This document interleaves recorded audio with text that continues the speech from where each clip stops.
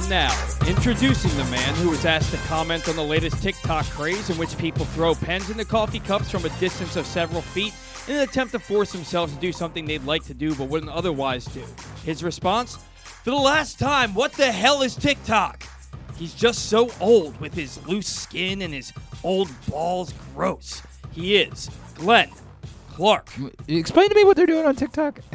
All right, so they have this thing where people will sit at a distance of anywhere from, I guess, like I'm on board with the throwing pens in a cup thing. Like anything can be a competition. Like we've all played waste paper basketball at some point in our lives. I'm on that part of it. I'm on board with. What's the other part of it? So they sit at a distance, they throw it, and before they throw it, they say, if I make this, I have to start going to the gym every day. And if they make it, they have to start going to the gym every day. But do they actually do that, or is that just some nonsense for TikTok? I think it's just nonsense. I've never seen a follow-up video. That's a different thing. This isn't like like what the kids are getting around and like this is replacing Truth or Dare. Like, hey, if you make it, you get to make out with Sally, and if you miss it, you got to run around naked in the snow or something. At the risk of kink shaming, which we don't do here. We don't do that. Well, we with kids. Let's be careful. I did just say kids. Not about kids. Sorry. Wasn't just say that. Let's be careful. I don't want one has nothing to do with the other.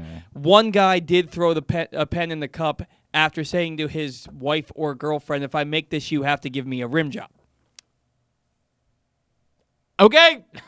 So, all right. So there is truth or dare aspects to it. I don't. There are things in the world I don't understand, and I'll admit that one is one of them that I don't understand. And again, I'm with you. We do not kink shame. Do not do that. But it's just not something that is not for. I want to make that abundantly clear, Mrs. Clark. If you're listening, I'm good.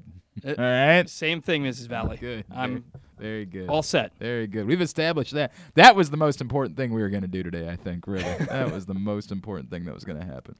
All right. Good morning. Your mom listens to this show. I keep so weird. I think she tunes in later, hopefully. I hope. All right. Good morning. It is Glenn Clark Radio. I'm Glenn. He's Paul. It is a Would You Rather Wednesday edition of the show. We will get to that here in just a minute.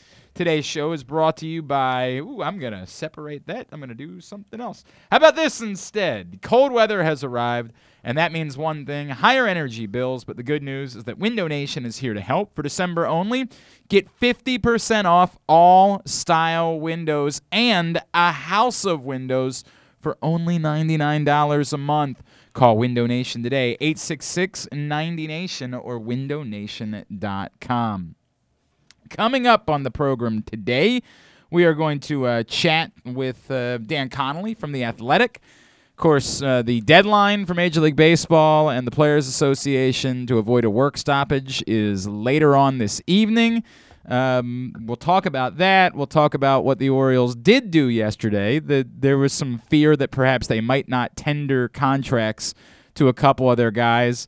They did, including Trey Mancini, who is likely to make in the neighborhood of $10 million. And I think a lot of people were afraid that perhaps the Orioles would just simply say, nah, we don't want to pay that, and would just let Trey Mancini walk. That's not going to be the case. They did tender a contract. So, that's, I guess, some good news in that front. Guarantees nothing about anything, but it's better than the alternative for a lot of people.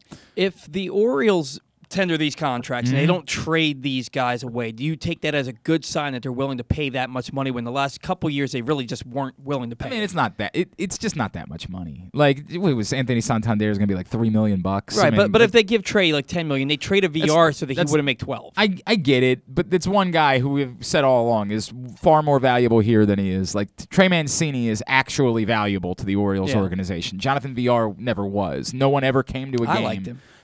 God bless you. You never went to a game because Jonathan VR was an Oriole.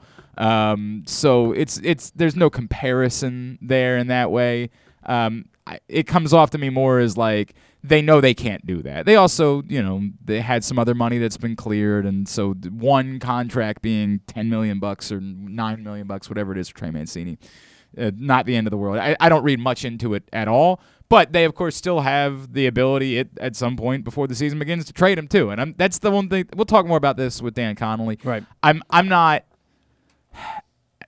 They are. It's still an awkward place with Trey Mancini, who they still have to do something about at some point, and they're running the risk of just sort of letting it play out and doing nothing with. And I've said all along, the problem with trading Trey Mancini is you can never recoup what his value is to your organization cannot be recouped in a trade. It cannot be done. There is not that demand for a Trey Mancini type of player. It does not exist. Every organization thinks they have their own Trey Mancini just from a baseball perspective. I'm not saying it from a human perspective. From a baseball perspective, every organization in baseball, nobody is sitting there saying to themselves, you know what we really need? We really need a guy who doesn't really play a position, is a decent hitter, and can hit some home runs. That's what we really need. Nobody's saying that. They all think they've got that guy. Or they think they have someone coming up who they don't is their version. Like they just, this guy that we've been trying to make an outfielder, we know he's got a bat. He's not really an outfielder. We'll just stick him at first base. Like everybody thinks they've got that. And it's not a knock on Trey Mancini, who I love. It's just the reality of baseball. Like the reality of baseball is teams have demand for players that play actual positions and have varying skill sets and bring some other things to the table. And that's just not who Trey Mancini is. But we'll talk about it with Dan Connolly here in a bit. They also, of course, add in Rougned Odor, so there's that. I mean, I've got nothing else to say about it. He's an Oriole now, and it doesn't really cost them anything. So he's a prototypical Oriole of the last decade. He punched Jose Bautista once, and so we all like him, and God bless. I just don't. What am I? If I spend any time talking about Rougned Odor, it's more time than it's worthy to talk about Rougned Odor. So it's what it is. He's technically a qualified major leaguer, and in that way, he's better than some of the guys the Orioles have added in some years. So they've got that going for them, I guess, and that's nice. But we'll talk about all that, as well as the many rumors that have persisted about what they could be doing, looking to trade the John Means and Cedric Mullins of the world. Sal Palantonio is going to join us in a few minutes. Sal is on the call for ESPN Radio on Sunday as the Ravens take on the Steelers. So we will talk to him about that. He's working the booth. It's like the last time he did an ESPN Radio game a few weeks back. He's actually in the booth. He's not down on the field doing sideline reporting. He is actually the color analyst for the broadcast on Sunday as the Ravens take on the Steelers. Love chatting with Sal, get his thoughts on what he's seeing. Of course, Sal from the NFL Matchup Show as well, which is tremendous and should get a better time slot than it does, but that's a conversation for a different day. And Drew Forrester will join us today, as he does every Wednesday. So that's all coming up on the program today. A couple of people responded to my kind of rant yesterday to start the show about Notre Dame and Brian Kelly, and they were like, wow, you seem really defensive of Brian Kelly. I'm going to make this very clear. I don't care about Brian Kelly either. And if anything, I dislike the guy because we've all kind of associated him with the time the Notre Dame videographer died because in extreme winds and a situation where everyone should have known, don't put a kid up on a cherry picker to try to film this practice. The kid died. I mean, if anything, I dislike Brian Kelly. I think that he is an unlikable person, and all these stories. It was hilarious yesterday how many Notre Dame people were going out of their way to try to dig up dirt about Brian Kelly and just ignore the part where a kid died. I never heard that till right now. Are you serious? I don't know how I missed that. It was a pretty well-known story. I mean, it's going back almost a decade at this point. I mean, it's going back quite a ways. Maybe I knew it then and I forgot. But people, this photographer that works for the South Bend Tribune thinks he's doing a revenge porn bit where he's got a picture of Brian Kelly giving someone the middle finger on the sidelines, and he's like, this is real, and I've been sitting on this until now. Who gives a flying F? What do you think this is damning? Do you think that in some way this makes Brian Kelly? There was the story that was floating around about when Brian Kelly was the coach at Western Michigan, he made two of the graduate assistants, one of which was Matt LaFleur, ironically, come park cars during a party that he was throwing or something like that. What a terrible guy. What an awful... It's degrading to your coaches, though. I'm not trying to say that it makes you a nice guy. Yeah. I'm saying the guy was the coach when a kid died. You don't have to try this hard. I don't think Brian Kelly's a likable fella, but I also don't give a rat's ass about Notre Dame, and I don't feel bad for them in any way. I have not shed a tear for Notre Dame.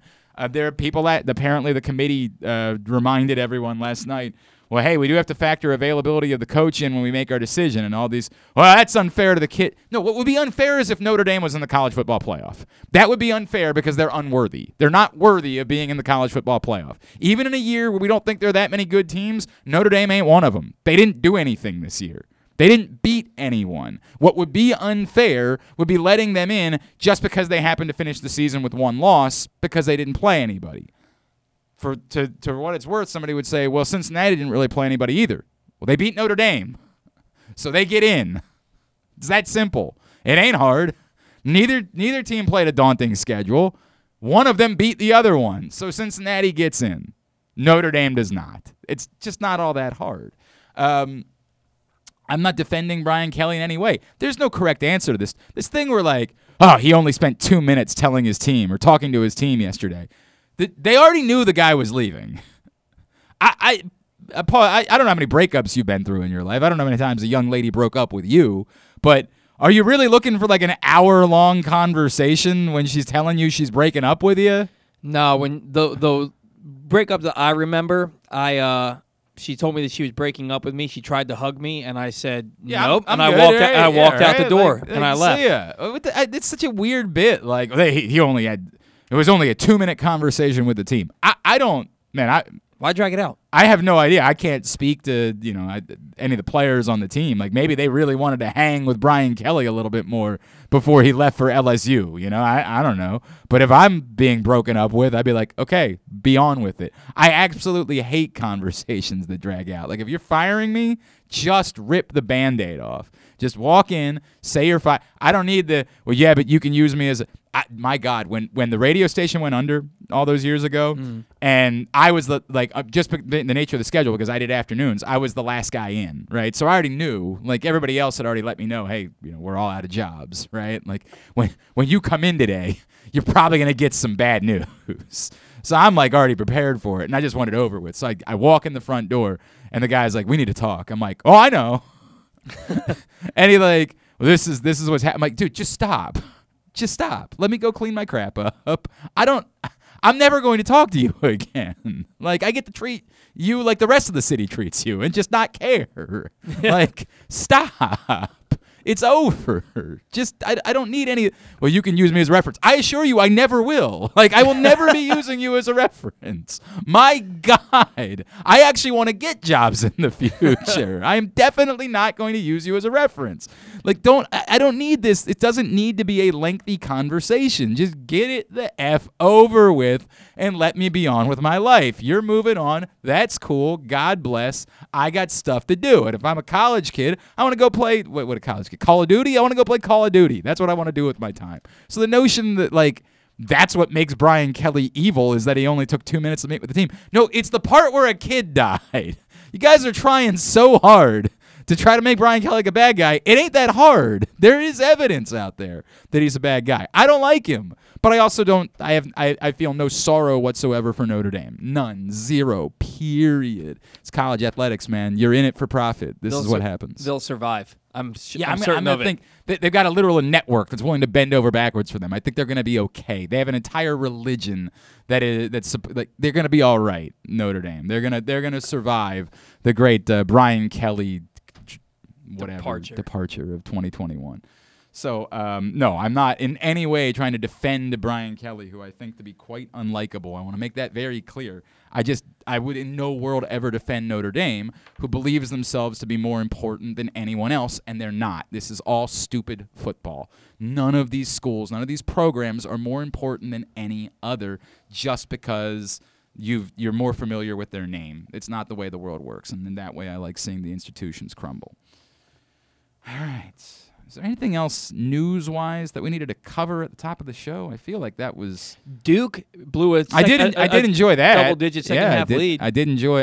There'll never be a day where I will be unhappy watching Duke basketball lose. I want to make that very. Even though I say Ohio State sucks too at the end of the show, it's Ohio State football, right? Like right. Nobody cares about Ohio State basketball. It's not like watching Ohio State basketball. Trust me, Maryland's in the Big Ten now. I'd rather Ohio State not beat Maryland, but like but we're talking about, it's in the same way I don't give a rat's ass about Duke football. I don't care about Ohio State basketball either. We know what we're saying when I say those things at the end of the show.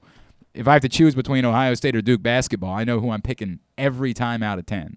It's the team that ain't Duke. So, yeah, I got a kick out of that. Why wouldn't I get a kick out of that? I enjoyed it a great deal. All right. And the Suns won last night, too. That made me happy. I was a little bit nervous because Devin Booker got hurt. Didn't play at all in the second half. And, I don't know where that is. It was late. I had to go to bed. I wasn't able to stay up and get more information about it. But they look good. Defensively, they looked incredible. I mean, part of it was Steph Curry just had an off night shooting. Like he just had an off night shooting. He got some open looks and just missed them. Just very unstep. It almost like going to see your favorite band and they don't play your favorite song. When I went and saw AC/DC the first time in my life, I get it. AC/DC's got 1,000 hits and they played all of them except one. And I don't know why, but it's just I love Money Talks. It's one of my favorite AC/DC songs. I can't explain that. It's a top 3 AC/DC song for me. And I had the greatest time, and it was like when my wife and I first started dating, and she was, for no reason at all, she was like, I bought you tickets to the AC/DC show. And I'm like, holy crap, like you really want to get married. Like you really are trying quite hard. We're not old enough for you to be trying this hard to get married. But like we went down, we had this awesome night, and we had a great dinner, and we go to the show, and I'm having the time of my life because it's AC/DC. Who wouldn't? It's AC/DC we're talking about. It's like one of the top 5 most fun bands in the history of music. And so at the end of the night, I just couldn't have had a better time. But I'm like, damn it. They didn't play Money Talks. And it like really affected me because I'd never seen AC/DC before. And like, at that point in my life, who knew if I was ever going to see them again? Like they're a little bit up there in years, who knows? And I kind of feel that way if you go to a Warriors game and like Steph Curry just doesn't shoot the ball well. You got to feel a little gypped. Like you got to feel like somebody owes you your money back or something like that. Well, I bought tickets to see Steph Curry and he missed all of his shots. What do I see about getting a refund? It was weird. Yeah. The first 2 times I saw Incubus, they didn't play Part of Me. And that was my. That's even weirder because they don't have. No offense to Incubus, who's fine. They're my favorite band, and that's like a lot of people like Incubus, and there's certainly some of their tunes I was very much into. But they're no AC/DC. I want to make that like this is not like Incubus. If they toured today, I think would play Rams Head Live. You know what I mean? Like they're not playing arenas or anything along those lines. They do. No, not today. They might have at the height of their career. But not today. Incubus today would not play an arena. Like, maybe they would play the HPGFCU arena in Bel Air, but they would not play an NBA arena. I don't know. I think if they put out a new album, they would. I'm telling you, I know where they toured the last time. Fair enough. I did see them at the Fillmore in Silver Spring. They do not play arenas. That's not a thing any longer. I mean, I don't even know if it ever was. I think at one point I saw them at Merriweather, but it was also a tour that had like 5 other acts on it, so it wasn't just them. That's not. I mean, the weird part about it is they're not. AC/DC can fall into a catalog where they played 30 other songs and they were all smash hits. Right.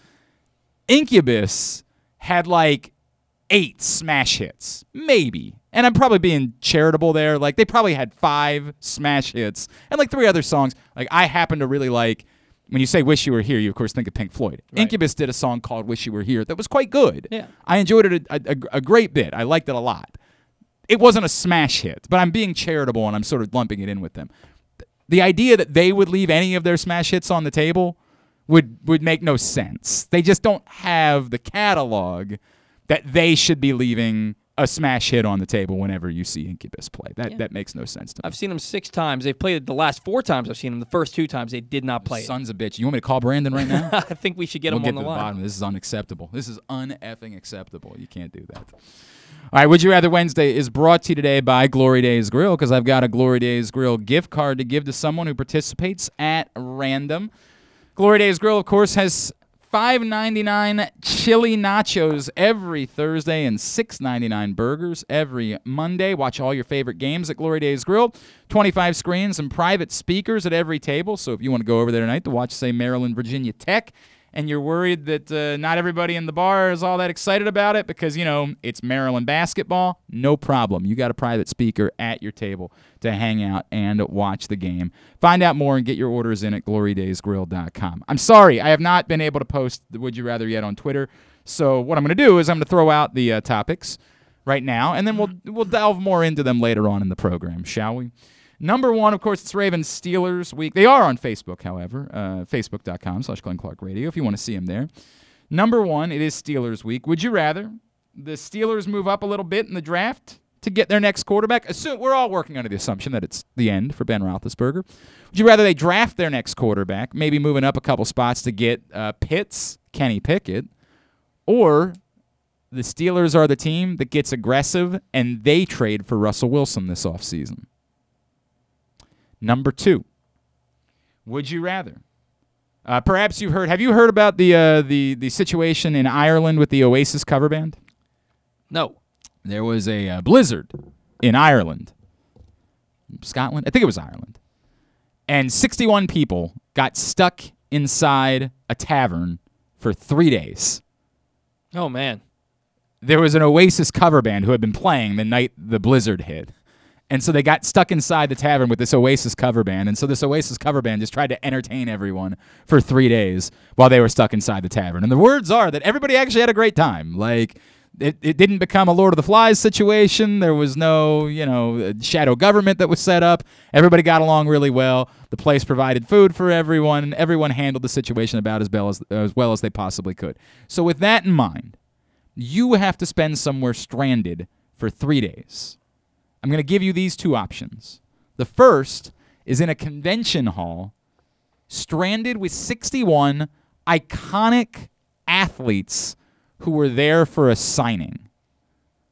You're there with 61 of the most famous athletes in the world who all got together for one of these massive signings, and you could spend 3 days rubbing elbows, telling stories, taking pictures, doing whatever you can do for 3 days. Or you spend 3 days stranded at your local Cinemaplex. Those are your options, where you're going to spend 3 days stranded due to weather, due to a blizzard. They didn't appear to ever lose power at this tavern, by the way. So You want me to save my response for later? Save it for later. Save it for later. And number three, speaking of Notre Dame, you are Notre Dame. Would you rather be the school that gets to hire Luke Fickell away from Cincinnati, fresh off him taking them to the college football playoff, or would you rather be the one that hires Urban Meyer, who, while unlikable, has literally won 3 national championships? By the way, for what it's worth, there was a report yesterday out of Jacksonville that he's not interested in going back to college, of course.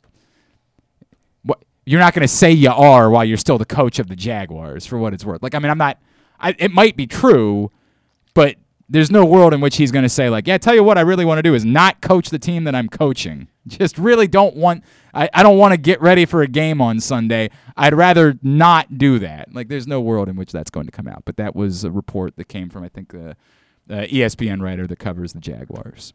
So those are your 3 scenarios. At Glenn Clark Radio on Twitter. I'll get them up momentarily.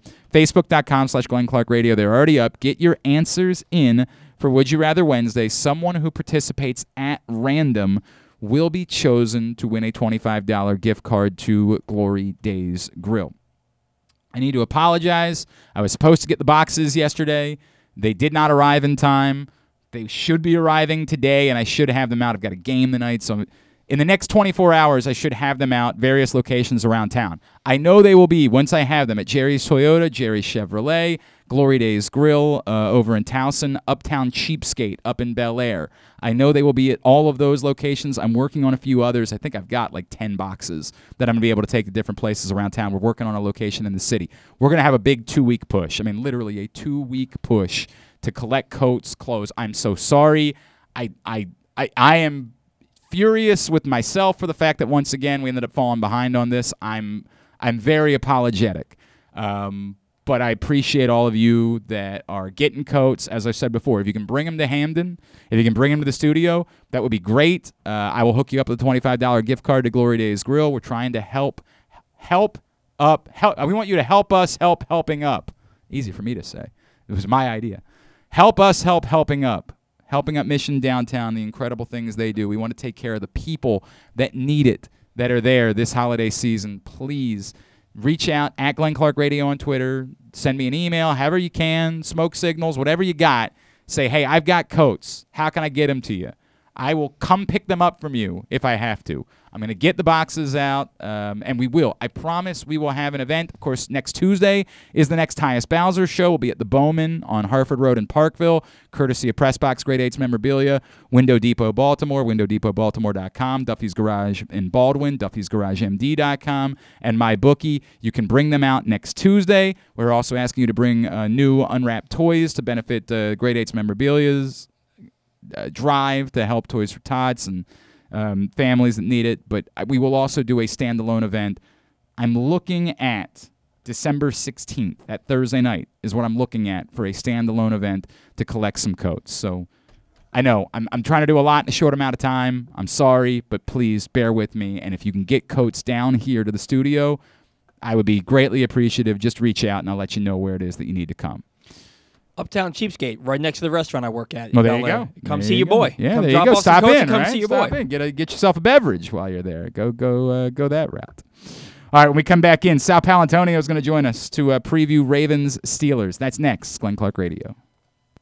Come in for Glory Burgers, Glory Wings. There's glory for everyone at Glory Days Grill. Enjoy their award-winning burgers, ribs, and wings, or try our fresh salads, hand-cut salmon, or our scrumptious sandwiches. Yum! Come in for our daily specials every weekday, like $6.99 burgers on Mondays and $5.99 nachos on Thursdays. And watch football on their big screens every Monday, Thursday, and Sunday. Dine in and let us serve you, or order online at glorydaysgrill.com and take it home. Visit us at glorydaysgrill.com for a location near you. Glory Days Grill, great food, good sports. Window Depot Baltimore provides the highest quality Pro Via windows, doors, and siding for all budgets. The best is finally affordable. Call them today for a free in-home consultation at 410-941-3499. They also offer Zoom and FaceTime consultations in an effort to practice social distancing. A proud sponsor of the Tyus Bowser Show, you can find out more at WindowDepotBaltimore.com. I've driven my tractor trailer millions of miles, and I've seen it all.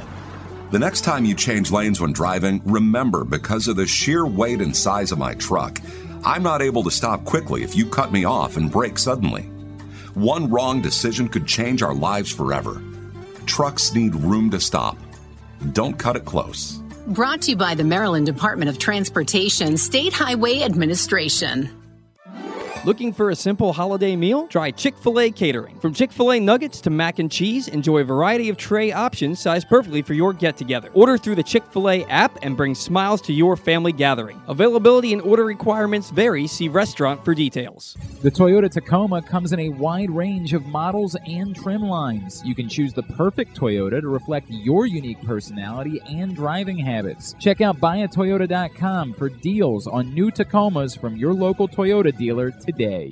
What's up, everybody? This is Tyus Bowser. I can't wait to see you guys for the Tyus Bowser Show this fall. We're going to be taking the show on the road all over the area. You can meet me and my very special guests. If you can't make it out, you can watch the show on live on Pressbox Facebook page or listen the next day. Find out more about where we'll be by checking out PressboxOnline.com/Bowser. We'll see you all season long for the Tyus Bowser Show. The next Tyus Bowser Show is Tuesday, December 7th at the Bowman on Harford Road in Parkville. It's brought to you by Pressbox Grade 8's memorabilia, as well as Window Depot Baltimore, WindowDepotBaltimore.com, Duffy's Garage in Baldwin, Duffy'sGarageMD.com, and the NFL chick, Sarita Hubbard, joins us courtesy of MyBookie. We can't imagine why you'd want to, but you can watch GCR live. It's at Facebook.com/PressboxSports. And try to guess whether these guys are wearing any pants. All right, back in here on GCR. Mobil 1 full synthetic motor oil helps extend engine life. Visit your local Jiffy Lube service center. Ask for Mobil 1.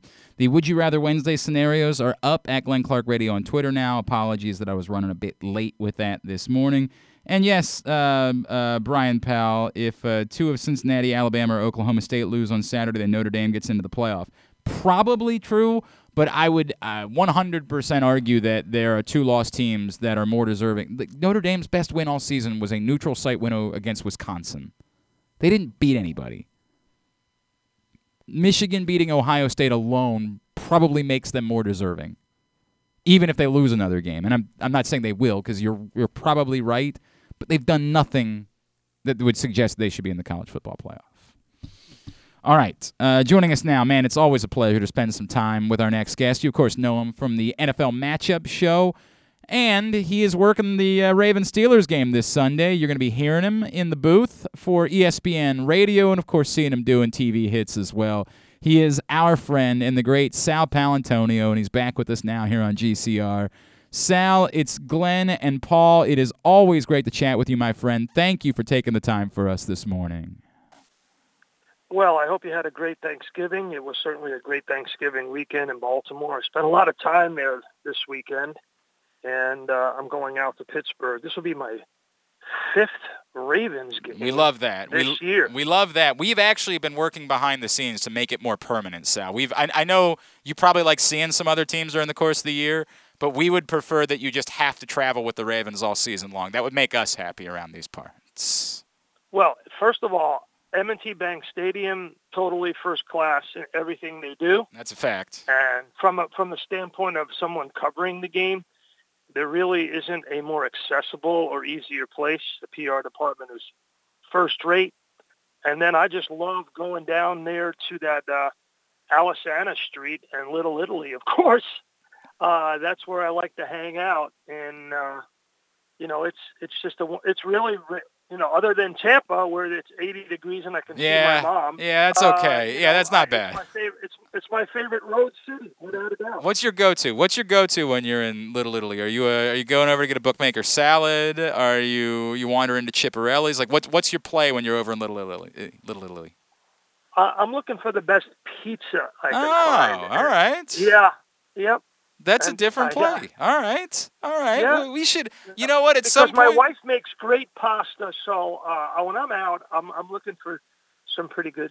And you can't go wrong with Little Italy in Baltimore. I spend many a night myself. I'm not a Paolantonio, but my family was Colucci once upon a time, and so nice. I certainly share some of those feelings and that heritage with you. Sal, you mentioned you saw the Ravens last week. We're trying to figure out Lamar Jackson's played back-to-back, let's just call it like it is, bad games, right? Like he was bad that night in Miami. He was bad on Sunday night against Cleveland. Now, thankfully, the Ravens won the game anyway on Sunday night, and thankfully Lamar Jackson has such a track record that there's no world in which we panic about the fact that it's been 2 bad games. But was inevitably were things going to get more difficult for Lamar Jackson this season because of the limitations of what the Ravens are able to do in the run game and how little production they're getting from their running backs? There's no question about that. I think he's been hurt by the fact that he lost his left tackle, and he's lost like 9,000 running backs, and then they've constantly been shuffling that around. And, teams have said, okay, well, when we don't think Devontae Freeman can beat us, so we'll exercise our right to stop him. Yep.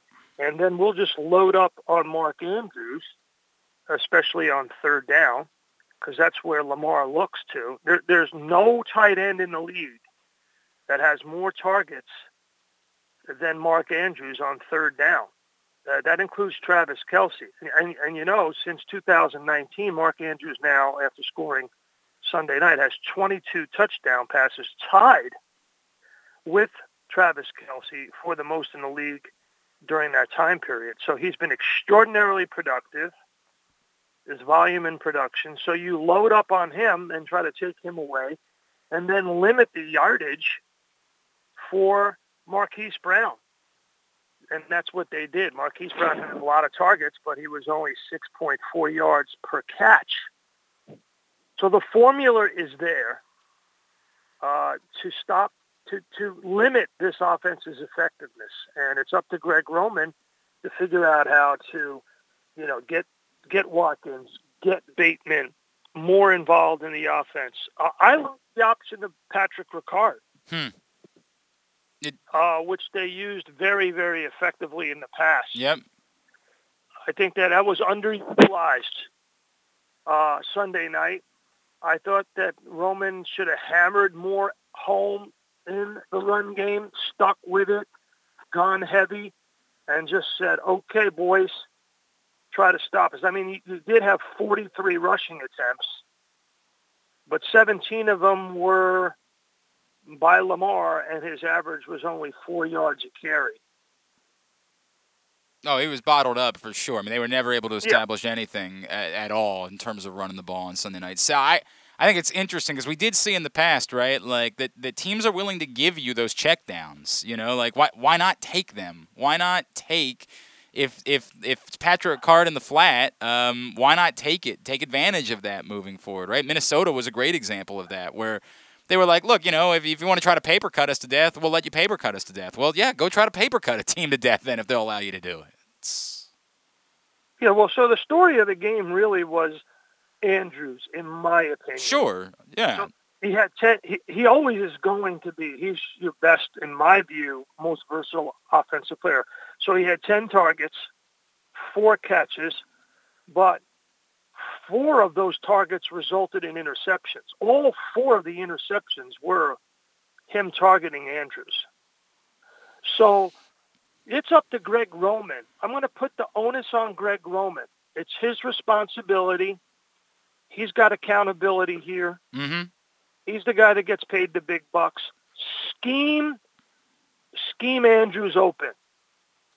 Whether it's motion, whether it is, trips set to the right or the left, where you create a lot of, mesh or traffic in the face of the DBs, where Andrews can break free quickly. The key is break free quickly inside the numbers.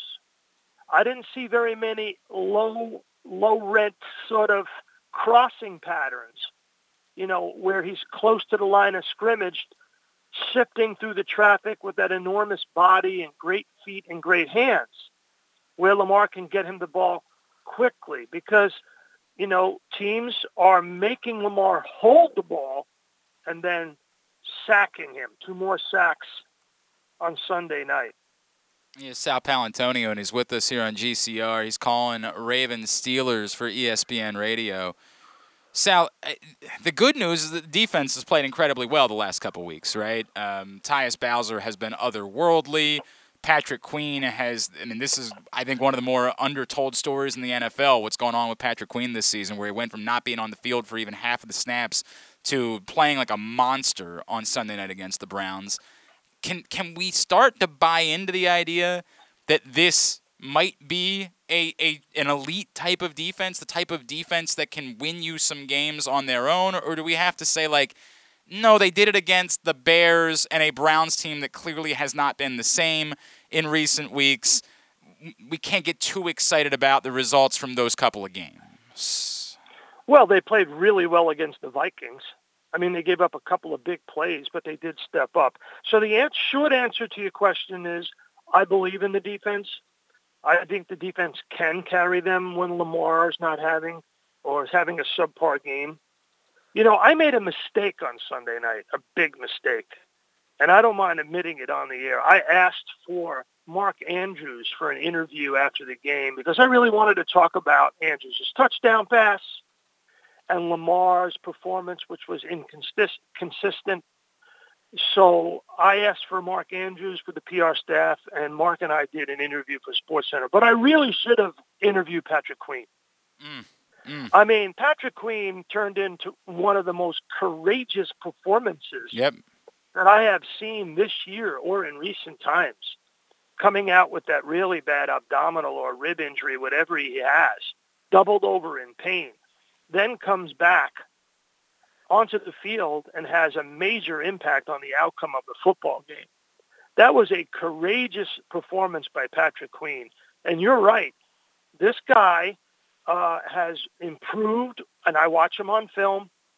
How about him jumping the play on the Browns' first drive? It was Ray Lewis-esque. I mean, it was a la Ray Lewis with Ray in the stand. Right.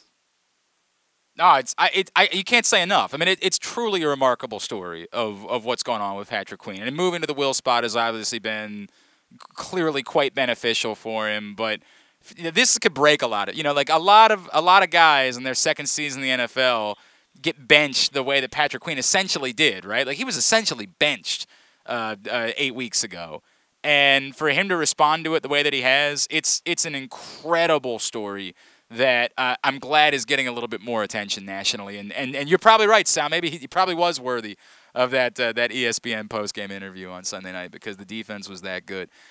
Let's talk about the Steelers, right? Because it's a weird thing where I don't think anybody in Baltimore is overlooking Pittsburgh, but I don't think it's because of the Steelers, right? I think it's because the Ravens are not playing such brilliant football at the moment that anybody in Baltimore thinks they can overlook anyone. I think there are a lot of people in Baltimore that are dismissive of Ben Roethlisberger at this point in his career, and because of that, don't think the Steelers are any longer much of a threat the rest of the way in the AFC North. In what you've seen from them, and boy, he looked terrible against the Bengals on Sunday, do you still think that Ben Roethlisberger can do enough to keep them in this race the rest of the way? Yes, I do. I think Tomlin will have the team ready. The way he has talked the last couple of days, he's an angry coach, and he's going to be holding people accountable. And I think I think John Harbaugh understands that. The Harbaugh-Tomlin rivalry in the regular season is 13-13. These two coaches know one another. These staffs and these players know one another. I mean, to the point where I wouldn't be surprised if the Ravens didn't play Renegade by sticks in practice this week. They almost certainly do every time, and it's infuriating. I get it. Well, the Ravens are going to play that song in practice this week. Yep. As a way to be prepared for the moment, right? Level. Yep. Yeah, and the focus. So, I mean, and going back to Queen and Bynes and Bowser, and if you get Calais Campbell back, it's all about stopping the rookie running back, Najee Harris, and then smothering the short and intermediate passing game of the Pittsburgh Steelers. And I think the Ravens defensively match up very well against the Steelers offense. And it'll be up to the Ravens offense to score more points than they have. Right. They have to be more productive and certainly more careful. I mean, I love John Harbaugh. He managed on Sunday night after the game to spin it as if, it was a courageous performance by the entire team, the resilience to overcome 4 interceptions. But Glenn, come on. Yeah. It's not it's not optimum for the quarterback to throw 4 picks. No, you normally don't win that way. It's extraordinarily rare that a team can win in those circumstances. Sal. Yeah, how about the last 41 quarterbacks in the NFL to throw 4 picks in the game lost? Yep. No, I mean it's I'm not optimum. Again, and Harbaugh did a good job of spinning it, but in this game, hey, if Lamar throws 2 picks, the Ravens lose in this game, in my view. Interesting. That's not something that he can do. I don't disagree with that. Sal, you're so plugged in. Do you have any sense of the future? I mean, one of the things that we are dealing with right now with these 2 Ravens-Steelers games that are coming up the rest of the season is thinking this really might be the end of an era, right? These might be the last times that the Ravens go up against Ben Roethlisberger. Do you have a sense of where the Steelers are at this point? Like, if everybody is truly on board that this is the end, and if they're planning on drafting a quarterback, or if they might be in the mix maybe for a Russell Wilson if he's really available after this season. Do you have any sense of where the Steelers are with all of that? A, B, C, D, all of the above. Yeah. Is the answer to your question. They're in the weeds right now because Ben will acknowledge he's not playing like Ben has played. And I'm, as you know, on the Hall of Fame selection committee, and I will vote for Ben Roethlisberger first ballot to get into the Hall of Fame. Look, we don't like the guy, Sal, but we get it. Like, we're not stupid. We know how good he's been. Yeah, he's been great. And, where's the succession plan? That's a big question mark. Just like in New Orleans, you knew Drew Brees was retiring. Right. Are you telling me that Jameis Winston and Taysom Hill is your succession plan? You knew Ben Roethlisberger was 39 going into 2021. Are you telling me that Dwayne Haskins and Mason Rudolph is your succession plan? So, I mean, they're confronting big picture questions about the quarterback at a time when they're trying to survive in a very muddled AFC. That's a bad spot to be in, Glenn.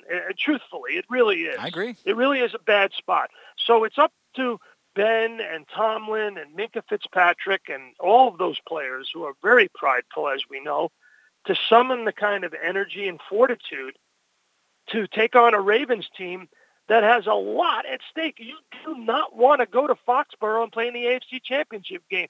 You want it to be at M&T Bank Stadium where we have crab cakes in the cafeteria at lunchtime.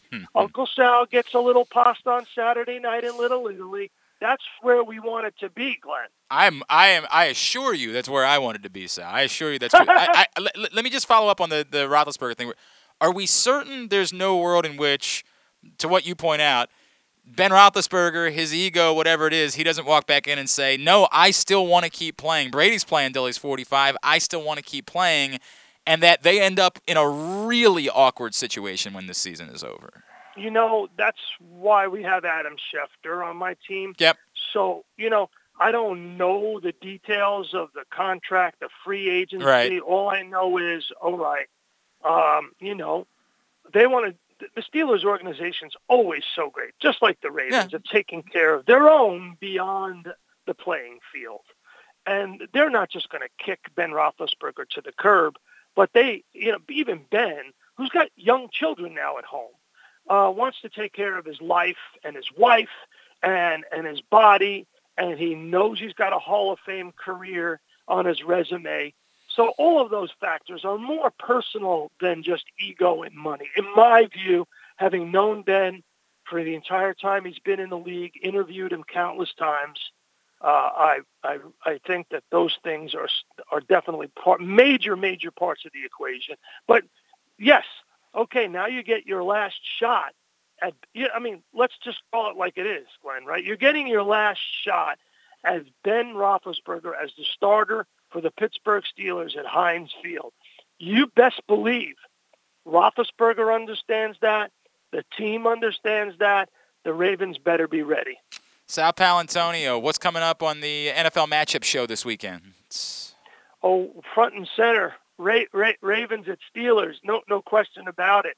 And, we're going to take a look at Tom Brady and the Bucs offense for sure, and how that has evolved. And, who's stopping the Bucs from going to the Super Bowl? Who's stopping Belichick from going to the Super Bowl? Oh, could you imagine? Who's stopping a Belichick-Brady Super Bowl? I know it would be amazing for the NFL. I understand it would be a bonanza for the NFL, but I'm not sure I could handle it, Sal. I'm not sure that I would be able to survive that for 2 weeks of coverage. The step of December 1st, and both of those teams are number 2 seeds, or maybe the Bucs might be slightly behind the Packers, but it's a race to see who gets AFC and NFC championship game, and this race is a marathon because the Ravens still have 6 games left. We're going into January. Yep. And you look at the Ravens schedule, right? They got to really let's look at it for a second. I'm going to pull it up here. You probably it's the division games, and it's the Rams and the Packers. You got 6 games remaining. Yep. If you get a 3-3 split at 11-6, you're good in the division, but you may not beat the Pats. Yeah, to be the number one seed. Right. You've got to go 4-2 at the least to go 12-5, probably, to get the number 1 seed, which means more than likely you've got to go to Cleveland and beat the Browns. You've got to try to beat Cincinnati and Cincinnati. You got some tough road games because the Packers and the Rams come in, and both of those teams are going to fight like heck so they don't have to go to Tampa for the NFC Championship. No question about it. Sal Paolantonio, this is a promise. Next time the game's in Baltimore that you're working, I'm gonna show you a spot in town. All right, pizza on me the next time you're here, if you can do it. I know these trips are quick. No, I'm gonna book it. I'll be there for Packers at Ravens. Excellent. We're gonna talk that week, and I'm gonna make sure pizza's on me that week because you've been so good to us over the years, my friend.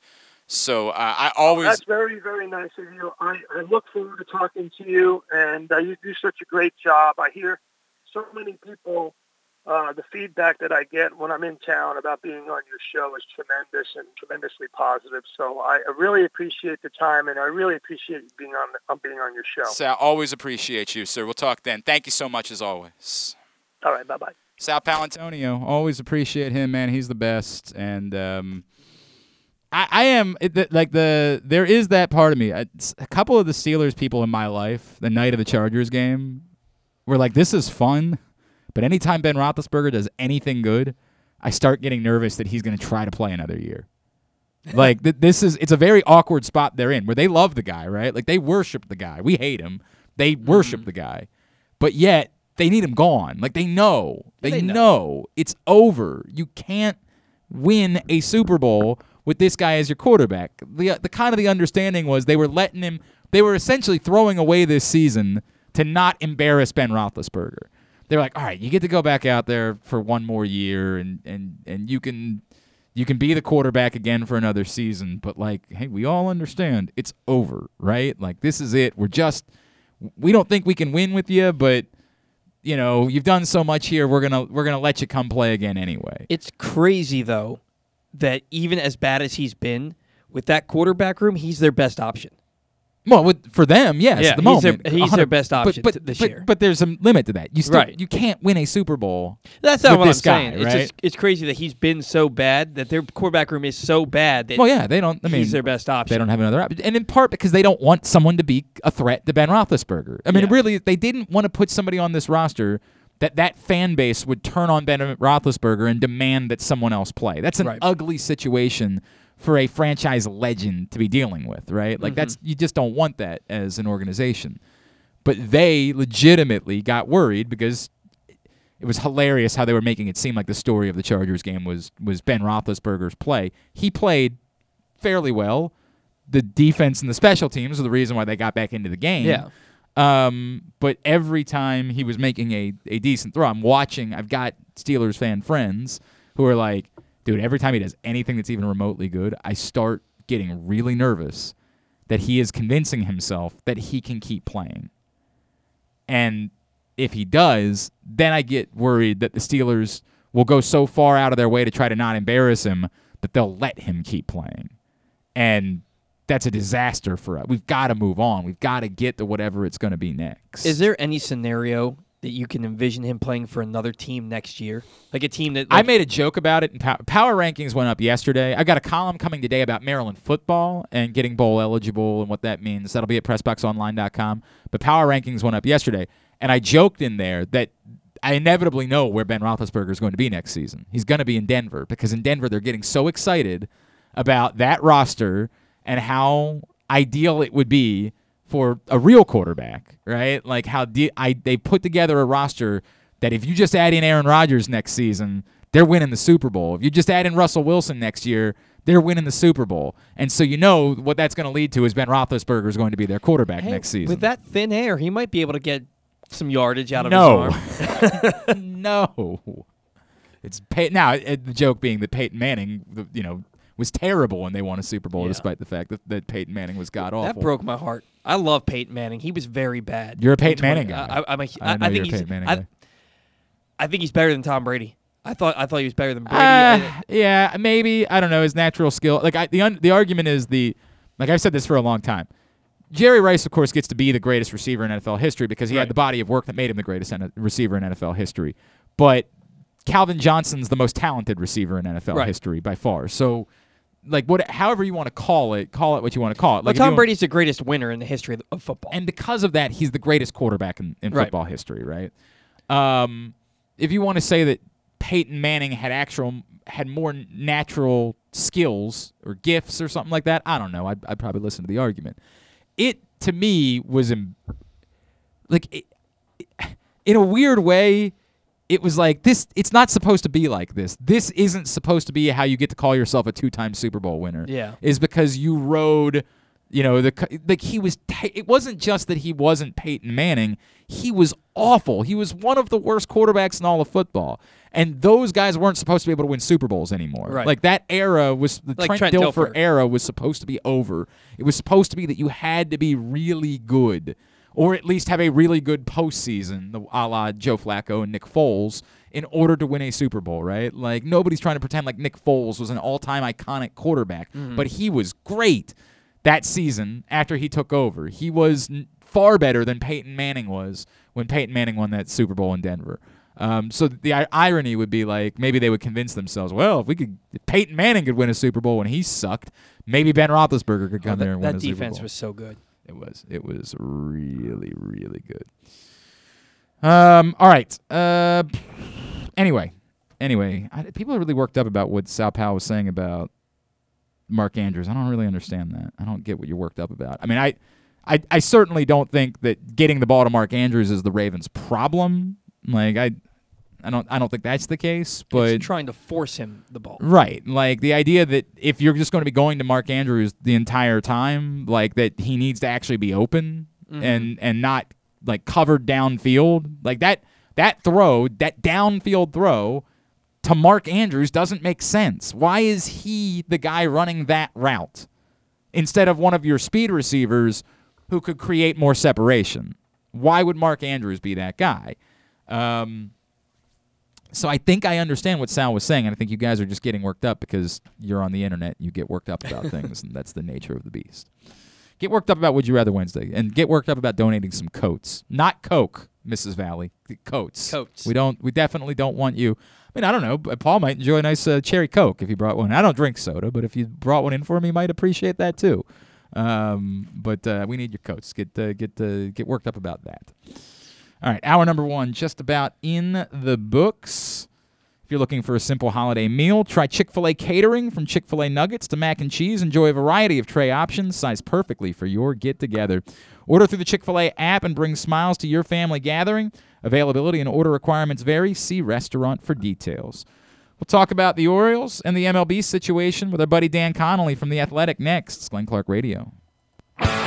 The all-new FanDuel Sportsbook is coming soon to Live Casino and Hotel in Hanover. Maryland, this is your chance to win big right in your own backyard. Bet on every sport with self-service kiosks and watch all of the action from the best seat in the house. Make every moment more at the all-new FanDuel Sportsbook at Live Casino and Hotel in Hanover. Please play responsibly. Gambling problem? Please call 1-800-GAMBLER or visit mdgamblinghelp.org. Need to hone your computer skills to boost your career? Or maybe you want an IT certification. CCBC Continuing Education has the courses and programs you need for a career in the computer field. And it's all tuition-free. From the basics to specialized training, we have the classes you need, from hardware to programming to cybersecurity, and so much more. It's your choice. It's your career. Call 443-840-4700 or visit ccbcmd.edu/computer training.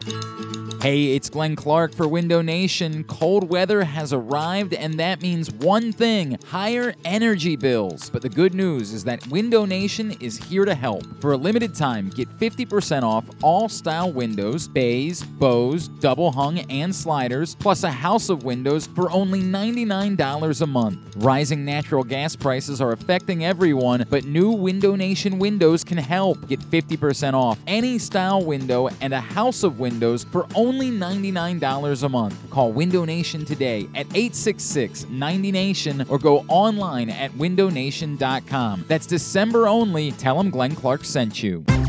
From all of the biggest games to the smallest events, make every bet worth your while at MyBookie. Start by doubling your first deposit instantly with MyBookie's first deposit bonus up to $1,000. Double your money before you even place a bet, and all you have to do is sign up and deposit using the exclusive promo code PRESSBOX at mybookie.ag. If your first deposit is $100, MyBookie adds $100 so you can start with $200 to play with. If your first deposit is $1,000, MyBookie adds $1,000 so you can start with $2,000 to play with. With tons of great games and prop bets to take advantage of this week, there is truly something for everyone. Don't wait any longer. Head to MyBookie today to redeem your double deposit bonus so you can start winning big today. That's promo code PRESSBOX to receive double your first deposit instantly in your account. No hassle, no wait. Bet anything, anytime, anywhere with MyBookie. Duffy's Garage is a family-owned and operated car care facility in beautiful Baldwin, Maryland, an authorized Maryland inspection station and Napa Pro Care Center with ASE certified techs. Tell them that Glenn Clark sent you and receive 10% off your service with a max discount of $150. You gotta trust where you take your car, so take it to where I take mine. Duffy's Garage in Baldwin. Duffy'sGarageMD.com. Stay tuned. Your chance to win $1 million is coming up. Probably not from us. You're listening to Glenn Clark Radio. All right, back in here on GCR into hour number 2 of the program. It's also brought to you by BuyAToyota.com and your local Toyota dealer. Whether your focus is luxury and comfort, perhaps convenience and technologically advanced connectivity, or sporty performance and aggressive styling, we've got the perfect Highlander for you.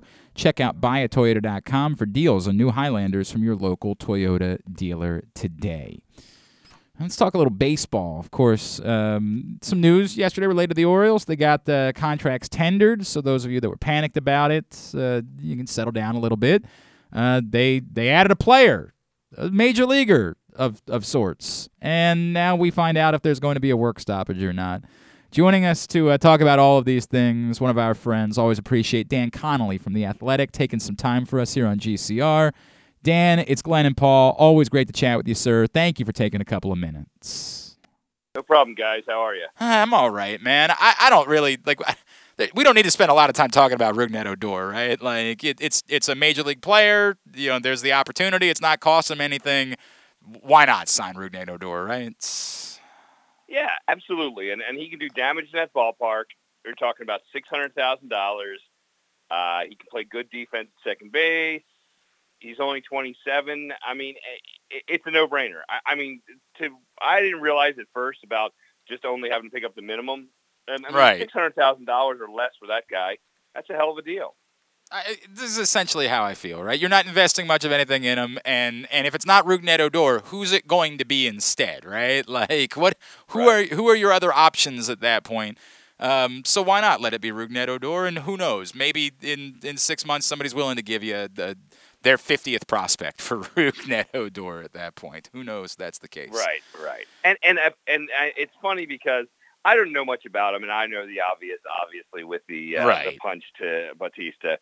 But he's considered like a great teammate. Okay. I mean, he is considered a guy that as soon as I wrote I put the news out there, several people unsolicited within baseball contacted me and said this guy's like one of their best teammates they've ever had. And, wow. And he just loves baseball and he loves being around guys and stuff. So, I mean, obviously, we'll see when he gets to Baltimore, but I think that's something that people are a little concerned about.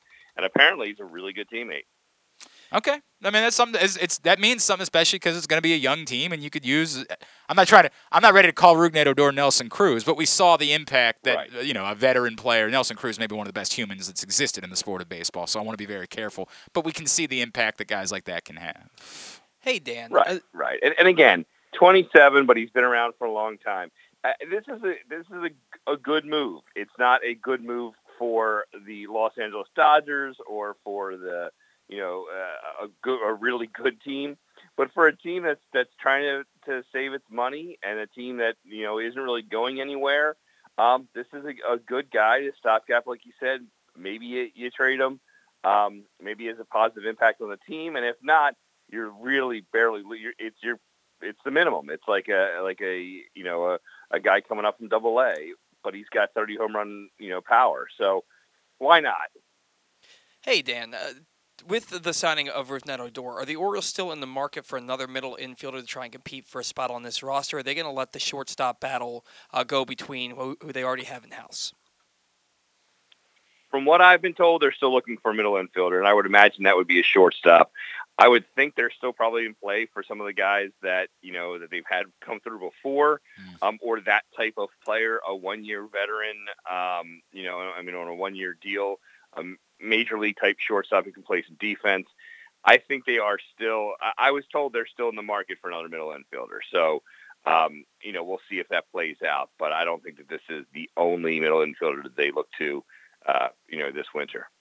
Dan, there was some concern from Orioles fans that the team would choose simply not to tender a contract to Trey Mancini and would just say, we're not paying baseball players this amount of money right now. We're just not doing it. And so I think there was some relief from the fan base that was the case. But there is still sort of a more awkward thing that exists there, right? Which is that this is Trey Mancini's last year before he's a free agent. And I don't know if the team has plans to try to extend him long term, or do they think they could still recoup some value? Like this is one step in the process with Trey Mancini. He didn't walk away yesterday, but what's the end game, I guess, is the question that I'm asking when it comes to Trey Mancini. Well, first let's start with the beginning of your statement. The fans, whoever was worried that they were going to non-tender Trey Mancini, were just completely off. They weren't ever going to non-tender Trey Mancini. They weren't going to take the disaster, the PR disaster of letting this comeback player of the year go without anything coming back whatsoever. Right. That was never going to happen. And John Means was never going to be non-tendered. So those things you can move past. Now, will Trey Mancini be traded? I mean, I would say certainly maybe. I mean, he is at the end of his contract with the Orioles, or control with the Orioles, I should say. And he is a guy that will help another team. He probably will not bring back a whole lot in return, and I think fans have to understand that. But he will help another team. He's a good player. He's a great clubhouse guy. And if they do not end up signing into a long-term deal, then he's going to be traded probably this year. They're probably not going to let him walk, at the end of next year, at the end of the 2022 season. So, guys, I mean, it's a reality to think that this team could go on in 2022 at some point without Trey Mancini. I understand that. It's an awkward spot, Dan, because I think I've operated with the feeling of, he hasn't been traded in the past because he's simply more valuable to the Orioles than he is to someone else, right? Like, he's a beloved figure here, and people will purchase tickets to a game to go see Trey Mancini, and they're not going to do that in Anaheim, right? Like, it's just not right. He can't mean as much to another community as he means to this community. It's impossible. And as a baseball player, most organizations think they have a Trey Mancini already, right? Like, there's very few teams that are so desirous for a largely positionless player who's a pretty good power hitter. They think they've got those guys. So I guess to what you're saying, do you reach a point at which you say, okay, yeah, that's true, we can't recoup major value, but we might be at a point where we just have to get whatever we can for Trey Mancini before he reaches a point where he's simply going to walk away for nothing? I think so. But I think also that they do have to play in the fact that, this fan base is beleaguered. There's no question. Right. The fan base wants to see winning, and they're not going to see it for another couple of years. So they at least want to see guys that they want to see. They want to go to games and see guys that they like and that they think can do well for them. And Trey's that guy. I mean, I've covered this game. I've covered this team for, over 2 decades. And there's very few guys I put in the same, category with Trey Mancini. No question. It's just, I mean, there's very, very few guys that I've met that are like him, and I've had a chance to meet his family. Yep. Spend some time with them. I mean, it's just a really great group of people, and he's a pretty damn good baseball player too. And I mean, we look at his numbers this year and 21 homers, okay, 250. That's not what you want necessarily from a corner infielder, but the guy basically, physically he was in some serious straits, and even mentally, in July and then in August and September physically. So there's a situation you got to think it's awesome that he got through what he did last year or this past season. But at the same time, you got to expect for better next year because he had better in 2019, and you still think that he's going to be able to get, maybe in a 25 to 30 home run range. So I think there are teams that will take him. But again, like you said, he's not a kind of guy you give up a lot for because there are other guys who can, you would think would be able to fill that role. One other thing to keep in mind, guys, too, and I think this is important to remember, is if there is a DH in the NL starting in 2022, that opens up his, the suitors for him by 15. It's an interesting point. And I think that's one of the things, too. They're not going to trade him now because with a new CBA, and I'm giving you a good transition here, but with a new CBA, you would think that they added the NL. I mean, they added DH. And if they added DH, bam, you're talking about 15 more teams that could use a Trey Mancini. I'm going to come back to the CBA in 1 second, Dan. Dan Connolly from The Athletic with us. I was trying to. I know, it's good, but we got to cover the Mullins and the Means stuff, right? Like we got to do it, and then we'll come back. I'll come back to the CBA. So Dan Connolly is with us from The Athletic. Dan, I know that you've made it clear, right? These reports about Means and Mullins. This is not the Orioles are just whatever we can get, we're dumping these guys. That's not what's going on here. It's a look. Everybody's available for a certain price. That's the way that it works. I have been more caught off guard, and I'm going to start with Mullins, right? And I'm going to lay this out for you, Dan. 27 years old, not due to be a free agent for 3 years. I don't know if the Orioles are in the world where they're going to offer to try to do, buying out arbitration years with players. I think it's something that a lot of people in this community would like to see them do, especially with some of the guys that are maybe coming. But if you're Cedric Mullins, I don't even know if you're interested in that, right? Like when you get the free agency at that point, it's probably the only time you're ever going to have a chance to make real money if you can continue playing the way that he did a year ago. Do the Orioles then want to pay extra money in order to get him for a few more years, or are they still kind of nervous about, whether or not what we saw last season is really the story of Cedric Mullins?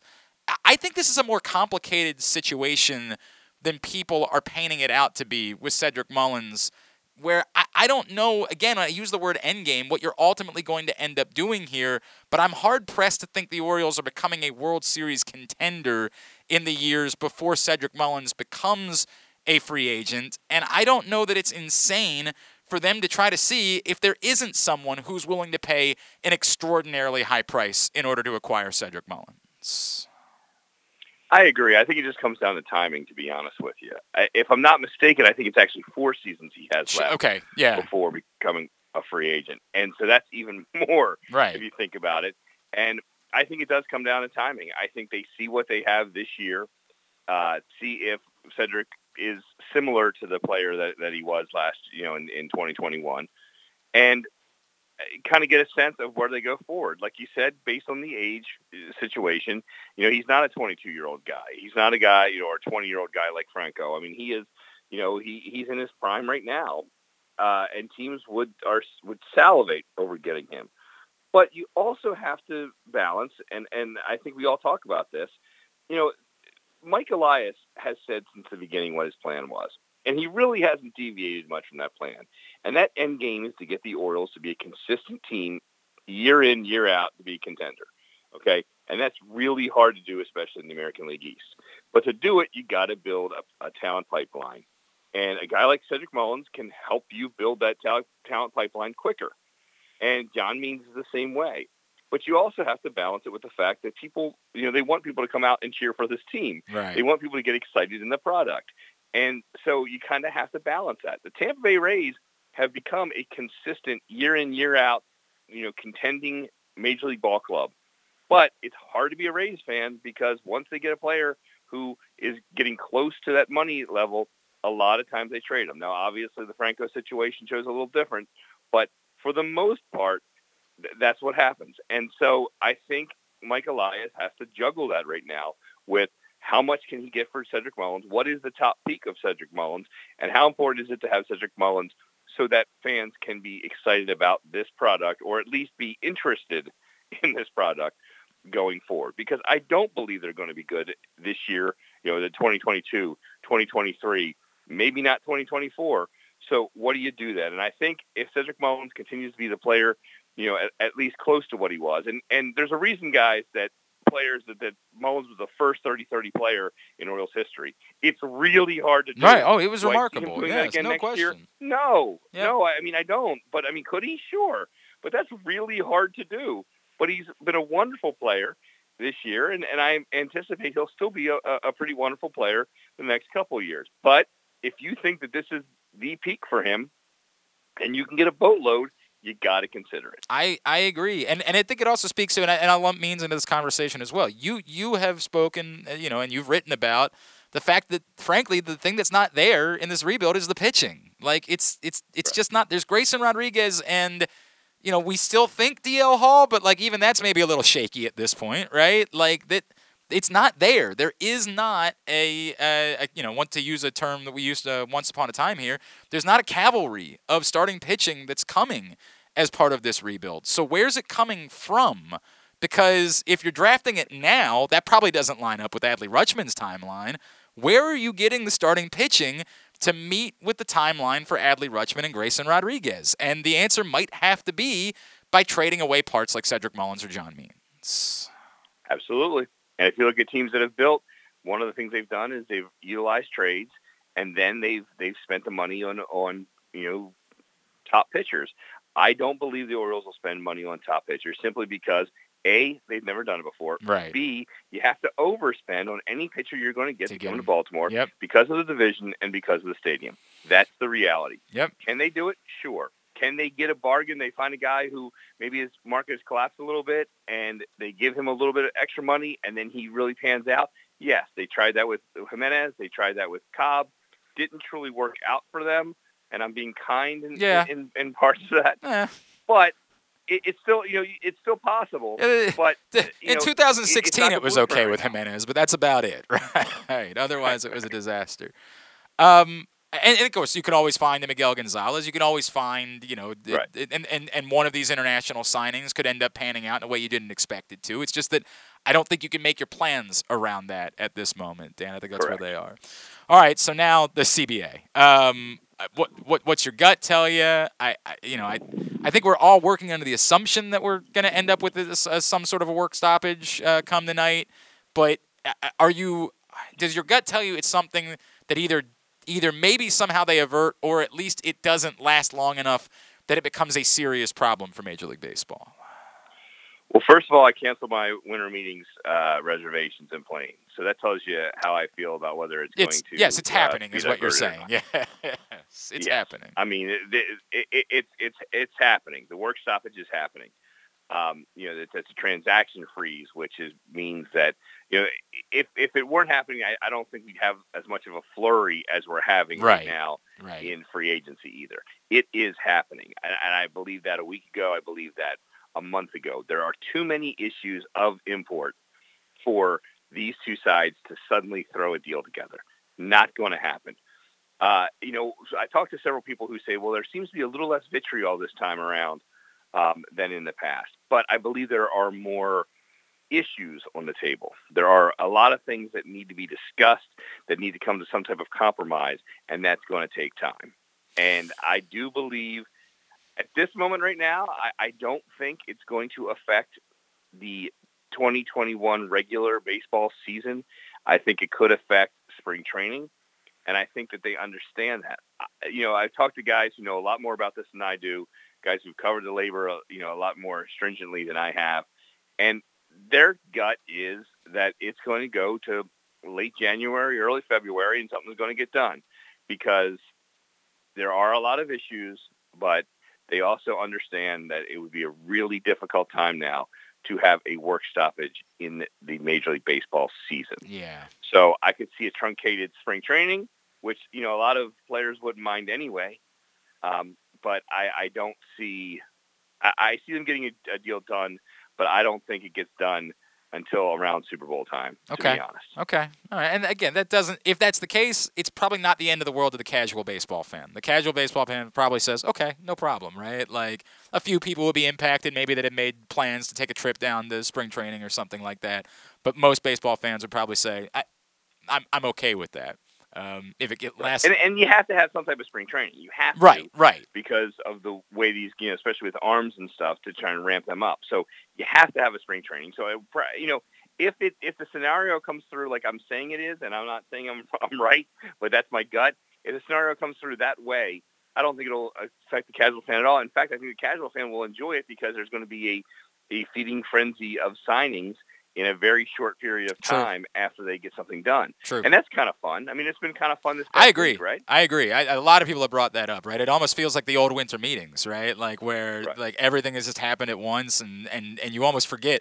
Like I almost didn't even notice the Seager signing. There was so much going on the other day. I'm like, holy crap. Somebody just signed for $300 million, and I almost didn't notice it because there were so many things happening in the world. All right, if you're not subscribed to The Athletic, you're an insane person. Go do that right now. And you can follow Dan Connolly on Twitter at DanConnolly2016. Is there anything else I can plug for you, my friend? Nope, that's good for now. Dan? We're, just keep reading because I'm going to have to come. I'm going to have to make that's some stuff fair. up pretty soon here. That is the one thing about a work stoppage. It's not great for beat writers. It is not ideal. No. The nice thing is though, there's so much other stuff going on. We'll look into the the minor leagues a little bit more, Sure. and we'll figure stuff out. There's always good stories, as you know. There's always good things to kind of look at and maybe give a little bit more time to than I would have if we were covering every single day on transactions. But it does get tough, and we went through this during the pandemic, so we'll still get stuff out there for you. I promise. Dan Connolly, truly appreciate you, man. Thank you so much for doing this. Let's talk again soon. All right. You got it, guys. Take care. Dan Connolly from The Athletic checking in with us here on GCR. I pointed out that I didn't feel like there was as much vitriol as there have been in the past, and I thought that might be encouraging. But then apparently they cut the talks quite short yesterday, and it appears as though he's right. Like there is going to be a stoppage. It's just a question of for how long. Because again, in the scenario that Dan Connolly presents, not a problem. Were you planning on going to spring training this year? Were you planning on taking a trip down? I spoke about it with Laura's. Laura's father has my wife's father has a ton of Southwest miles. Okay. So we went for a weekend last March. We were thinking about doing it. He and I talked about us possibly doing it this March. If there's no spring training, probably not going to happen. But I have other trips that I want to prioritize. We'll see. So you might be in some way impacted, right? Because you're someone who might want to make a trip down, and if you don't know that spring training's happening, it's difficult. Well, the work stop is going to impact me completely because we have the bat around every Saturday, and then on top of that, not having spring training. This is kind of what I do, what I'm into. It's my first love, so Right. it's going to impact me wholly. But there would still be a spring training. It would just be a truncated. The scenario that Dan Connolly is presenting, Right. where they get this thing figured out somewhere. He used Super Bowl, right? Right. Mid-February. Then you need a couple weeks to get guys reporting. So instead of reporting in mid-February, pitchers and catchers say report early March. Mm-hmm. Everybody else reports a week after that. And you'd maybe have a 2.5, 3 week spring training instead of a 4 or 5 week spring training. Most players think that spring training is too long. Agreed. Anyway, Right? Agreed. And back when they had the work But stoppage, I'm just talking about for the fans because I think the danger of a work stoppage is pissing off fans. Right. Right? The work stoppage appears as though it's going to happen. I don't think fans are going to be pissed off tonight because there is no baseball in December. Right. The question is, at what point are fans pissed off? At what point does it start to bother them? And I think that's the scenario that Dan Connolly presents where there's no real deadline at the moment. Like, yes, there's going to be a work stoppage, but there's no actual work, so who cares, right? Right. What Dan Connolly is talking about is if you get this thing wrapped up by mid-February, there would be a couple of people in the communities in Florida and Arizona who require, like, that it would impact their economies. I can tell you from living in Arizona, like, spring training baseball is significant to the Arizona economy. It's massive to the Arizona economy. So it would impact them for a little bit, but as long as they got the majority of spring training in, they would be okay. If that scenario played out, very few people would actually be negatively impacted by it. And so because of that, it just wouldn't be the end of the world, right? It wouldn't be the end of the world for baseball. You wouldn't piss off your fan base. If it lingers into the season at all, even if they get 144 games in next year, if they linger it into the season, you run the risk of starting to truly piss off your fan base. And I think that becomes problematic. No, I absolutely agree. I think it's bad for the economies in Arizona and in that part, Florida, again. like you said. I think even the closer you get to the regular season, the more angry people are going to be. I think for fans like me, you get upset because you're going to be missing games that we'd normally be playing in late February, early March. But I don't think that people get too pissed off unless it's like late March. It's like, all right, what are we doing here? Correct. Once anything that starts to threaten their plans for opening day, then fans get pissed off. Regular because season fans are pissed That's off. when they start thinking about baseball. Yeah, most fans don't care about spring. Are you trying to tell me that Drew's ready? Is that what you're trying to tell me? Drew is ready. He is here. Bring him up. By the way, if speaking of baseball, if you missed it, Stan the Fan Charles, Ross Grimsley caught up with Boog Powell on Monday night. You can find that show right now, facebook.com/PressBoxSports. Click on the videos tab or go to PressBoxOnline.com/video, and it is available there. Drew, you there? Yes, sir. All right, what's up, pal? What do you make of the work stoppage? When does it become a problem for baseball? Because it's not. Nobody's going to care that it happens tonight. There's no baseball going on. When do you think it becomes an actual problem for baseball if the work stoppage lingers? Well, let's get Paul to answer today's question first before we start.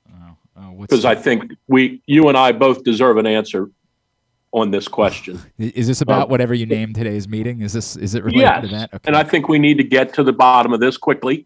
I don't want to drill the point into the ground or anything, but as a newlywed, Paul needs to, because times have changed. Paul needs to give us an answer to this question. Okay.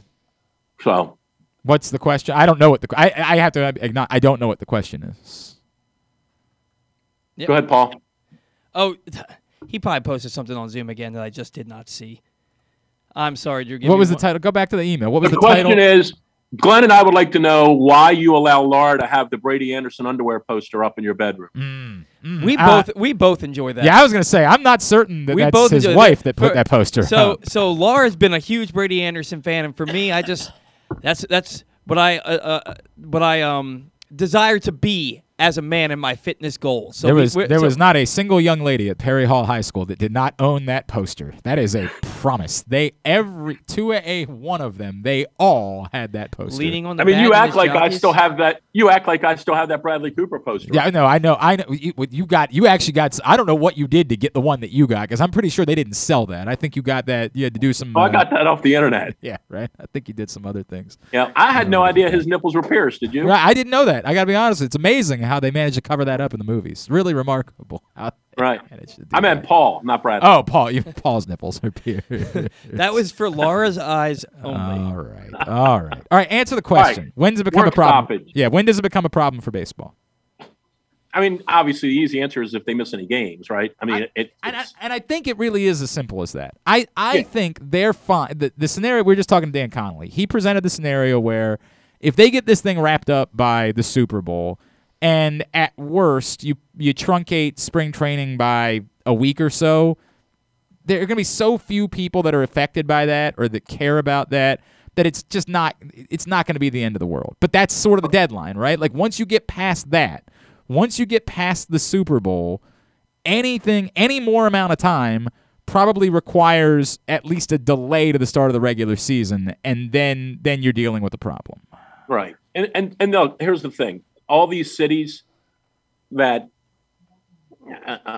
all these minor league cities that host these teams, and this is their Masters week, except it takes 6 weeks. Mm-hmm. This is where a lot of these places in Sarasota make hay. It's a big. It is. I just tried talking. It's a massive deal for those communities. Right. It is no doubt. This is really where significant.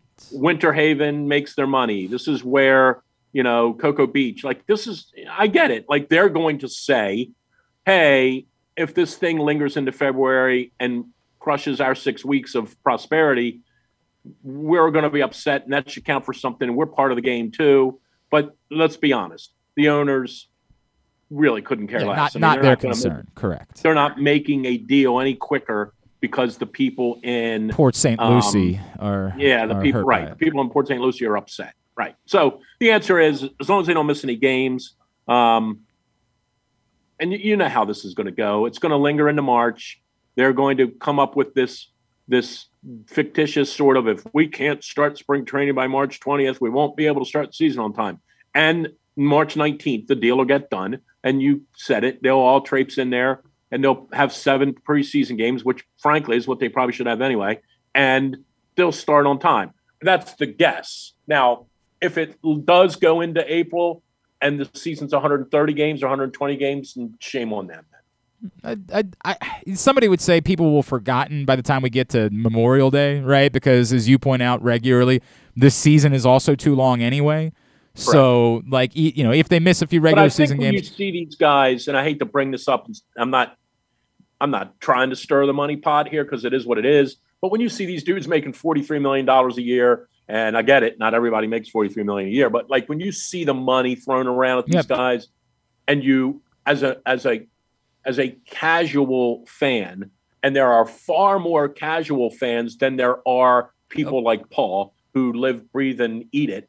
There are far more people who just say, I want to go to the games. And don't tell me about how you guys are all broke, because none of you are broke. I think when that happens, the casual fan even distances themselves more. And baseball doesn't need that. As much talk as there is about TV network money, and you're still watching, you're still going to watch. People, this has been this has been over the course of my lifetime anyway. The first strike, a lot of casual fans said, I'm not going back. And 80% of them did, but 20% didn't.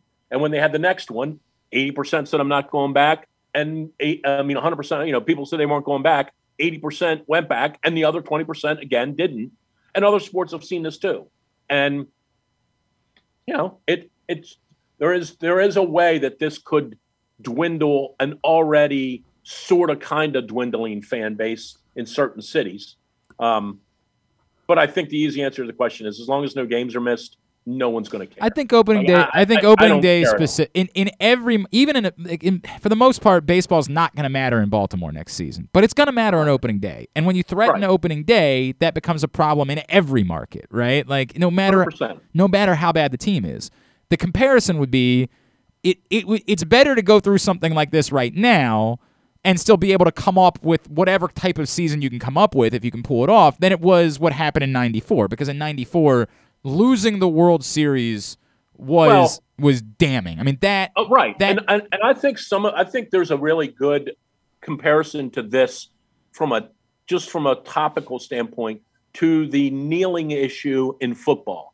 If the kneeling discussion would have, and I'm broad brushing it here, if there would have been a discussion in the off season about in some way, shape, or form altering the national anthem or coming up with some new set of guidelines for the national anthem, it would have definitely been far different than doing it in the season, where it became a hot button topic Monday morning, Tuesday morning, and then on Sunday, let's watch and see who doesn't stand this weekend. I think this is very similar, and it goes back to your point about the World Series. If they fart around and yell at each other all off season, none of us care about that. But if they were to do it, if this happened in June, and they said on August 1st, there's no baseball, we'd be going nuts. Yeah, apoplectic. So correct. I do agree. The fact that it's in the off season definitely diminishes the importance of it to us. But you guys better play baseball on April 1st. Or whatever the date is. Correct. It's correct. You get it all. Nobody cares. There's no baseball right now, so nobody cares if there's a work stoppage. What work are you stopping, right? Like, it doesn't exist. Baseball does not exist in December and January. But, once it's baseball season and we're ready to start going to games and we're ready to start making our plans, and I pointed out that the spring training thing impacts some people because some people want to make a trip down, right? Like no question. And it does. And I do think,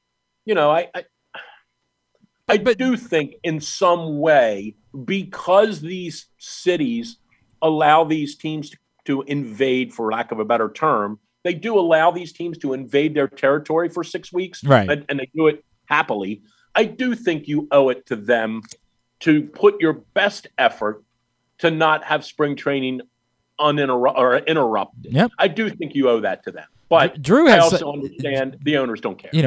Drew had such a magical weekend in Port St. Lucie. They ended up naming his daughter after the town. I mean, it was just what a trip that was. You still have with a Y. Do you still have that tattoo, or did you get rid of it at some point? No, I got. You know what my tattoos all say. You know what every one of them says. Drew Forrester is with us. Drew's morning. I'm nasty. One of mine said I'm nasty. Is that you got that one in Port St. Lucie? Oh man. I was telling a story. You know what I was talking about earlier today? So I was talking about Brian Kelly apparently only meeting with the team for 2 minutes, and everybody's all hot and bothered about it. Everybody's all, he only talked for 2 minutes. And all I'm thinking to myself is, I'm a player at Notre Dame, and the coach is leaving.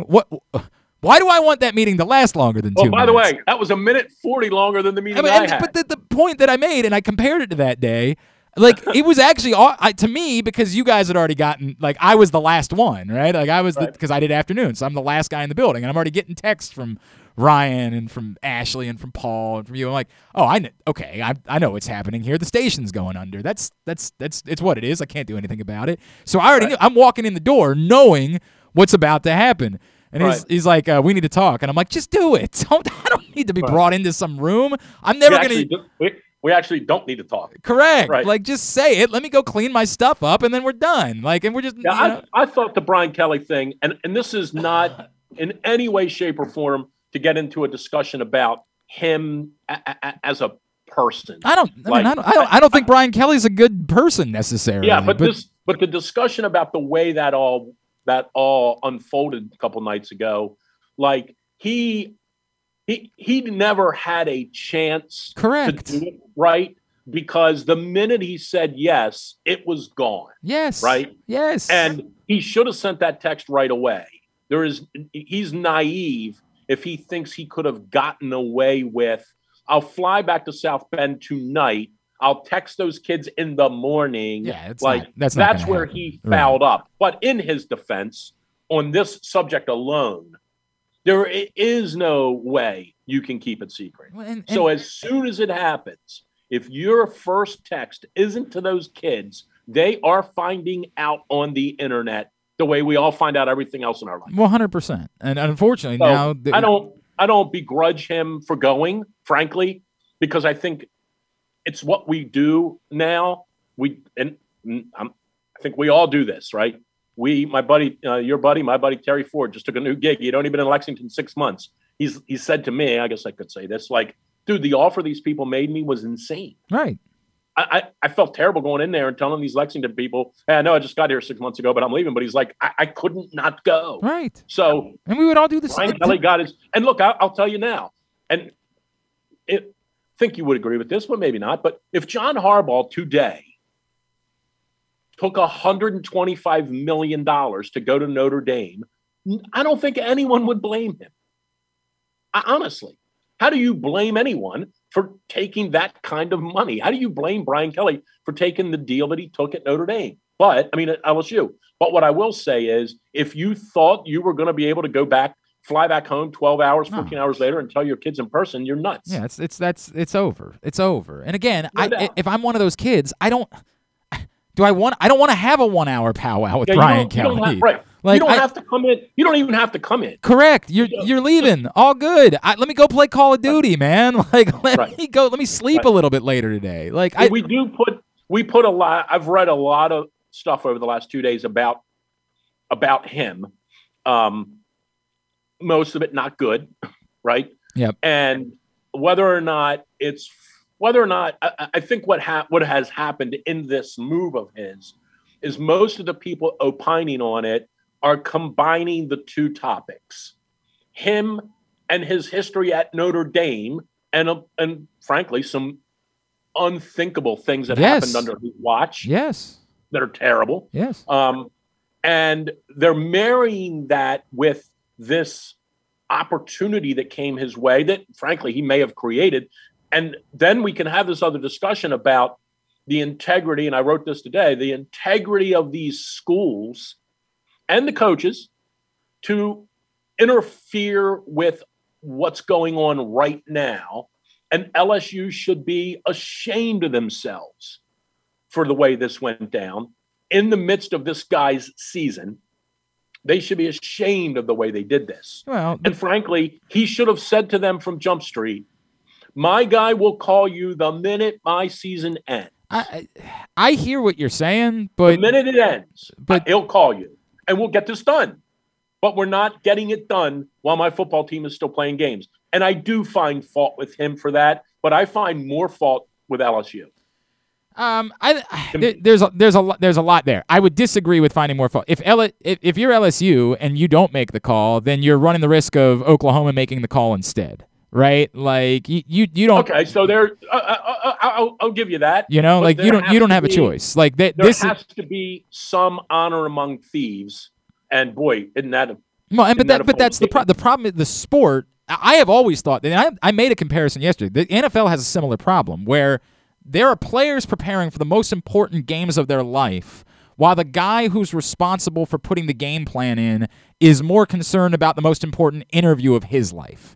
That's insane. It has always been insane in every level of football, the way this process works. This is nuts. It's nuts in the NFL that we do it this way, with coordinators interviewing for jobs as they're preparing for the most significant games that those players might ever be a part of. They're also interviewing for a job, and what's far more important to them, frankly, because that might be their only ever shot at getting a head coaching job. It has to be more important to them. Right. So that's where I say, and again, I get it. The college sports is built on cheating and being nefarious, but that's where I say there has to be something in place so that LSU doesn't fear that Oklahoma is going to usurp them and call this guy. Like, there's got to be some mechanism in place to say when this guy or girl, when their season is going on, they are not to be contacted. But to your point, an assistant coach, and Eric used to go through this all the time, obviously, with the Ravens. And frankly, Eric parlayed every one of those calls into another $200,000. But I don't think I've ever told this. Maybe I've told this story. One of my favorite days ever is I'm walking in the hallway with Eric, and he gets a phone call, and he's like, "Hang on," and he just walks away, and he walks back to me, and he was like, "Yeah, that was the Seahawks. They're trying to get me," and I'm like, like it's just in the middle. Every time that happened, right. Every time that happened. And Eric was the number 2 guy. Right. How do you, as Steve Bisciotti, say to Eric, you can't take that phone call? Right. Right. You don't want to lose him. And every time that call came in, Steve said, all right, how much more do you want now? But there's got to be some way to stop it from happening. Unless you just want it to be the Wild Wild West. And honestly, maybe that is what they want. I mean, and to some extent, they're letting. I'm not trying to integrate or connect NIL with this and free movement and kids making money. I'm not trying to create it. But when I say this, they are kind of letting it become the Wild Wild West. Just go do a deal with the car dealers. We give up. Go make your money. Go sign autographs. You were going to kind of do it anyway. We're tired of chasing you. Just go do it. Well, maybe that's what they want to do with the coaches too. Just if you want to leave, go leave. And Notre Dame, if you read through their quotes and you kind of read between the lines, Notre Dame pretty much said, if you don't want to be here, we don't really want you anyway. Well, that's the way that I would feel, right? Like the revenge porn stuff that people like the kid that posted the picture of, I've been sitting on this for years. There's Brian Kelly flipping somebody. The middle finger. I mean, like that's embarrassing for you. You have a problem. You need to seek help, right? Like the thing that we do, like, you know, when a girl breaks up with us and we're like, yeah, she's crazy and she's, you know, like all that, like you are the problem. Like you need to seek help. But for Notre Dame to say, if the guy doesn't want to be here, then it's the same thing I would say if my wife no longer is romantically interested in me, I don't want her to stay in the marriage just because she feels like she has to. Like, she is, by the way. She's romantically interested in you. Yeah. It's just that there are certain other guys around town. Well, and frankly, I don't blame her for that. I want to make that very clear. I had a reminder. One of my favorite stories ever. She went to high school with Channing Tatum's ex-wife, and she never knew this. Like, literally, her friends were all over one night, and they were watching whatever movie they were watching.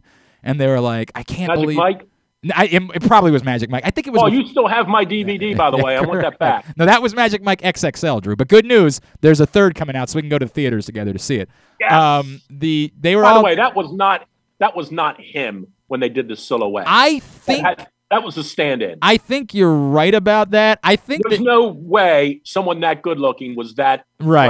It should be illegal. I don't necessarily disagree with it. Although, given his background, I think we might have reason to believe it might have been. Paul's definitely thinking now. Yeah. Am I in this for the long haul? Correct. Actually, I want to talk baseball. Paul and I have very similar conversations every day. Nobody really talks about the story of Magic Mike was Kevin Nash. Kevin Nash at the wrestler, right? At like 60 years old. Look, and like Right. none of his body works. And Right, yet he looked right. like that. Like, God bless. Why are you guys watching Magic Mike? It's a cinematic masterpiece. movie. I can honestly tell you I've never seen This a is not a minute joke. It's not a joke. Magic Mike. Paul. Yeah, you don't have to. Now you're just lying straight up the Right, lie. we're in a safe space here. This is the trust tree. If all I had right? seen it, settle down. I'm a big Settle fan of The Notebook. I will admit that. That's never. far more embarrassing than Magic Mike. It is. It certainly it's far is not. more embarrassing. I've never seen Magic. Magic Mike XXL is actually a perfect 4th of July film. I'm not joking about that. It's a perfect 4th of July film.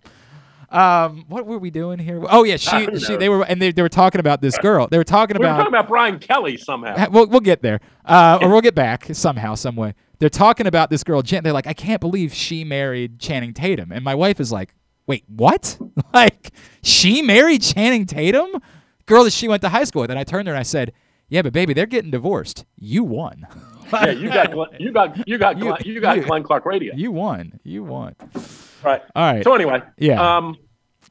Drew Forrester. Maryland gonna win DrewsMorningDisc.com. Nah, probably not. I know. We got to squeeze Really? in another break. Drew, can you stay through a break? I'm 2 breaks behind. Could you stay through a break? Yeah, sure. All I mean, what else am I going to do? I'm getting paid till noon anyway, right? 100%. We'll make sure you get every penny that we owe you. So here's the deal. We'll come back in. I want to talk. I don't really want to talk about Maryland. My God, why would we spend any time talking about that? I do want to talk a little bit of Ravens, and we need to play Would You Rather Wednesday. We need to do that for sure. So that, in fact, one of them involves Notre Dame. So we'll get to that. That's all coming up. Drew Forrester is with us. It's Glenn Clark Radio. Hey, it's Glenn Clark for Window Nation. Cold weather has arrived, and that means one thing: higher energy bills. But the good news is that Window Nation is here to help. For a limited time, get 50% off all style windows, bays, bows, double hung, and sliders, plus a house of windows for only $99 a month. Rising natural gas prices are affecting everyone, but new Window Nation windows can help. Get 50% off any style window and a house of windows for only $99 a month. Call Window Nation today at 866-90NATION or go online at windownation.com. That's December only. Tell them Glenn Clark sent you. That first sip. That first bite.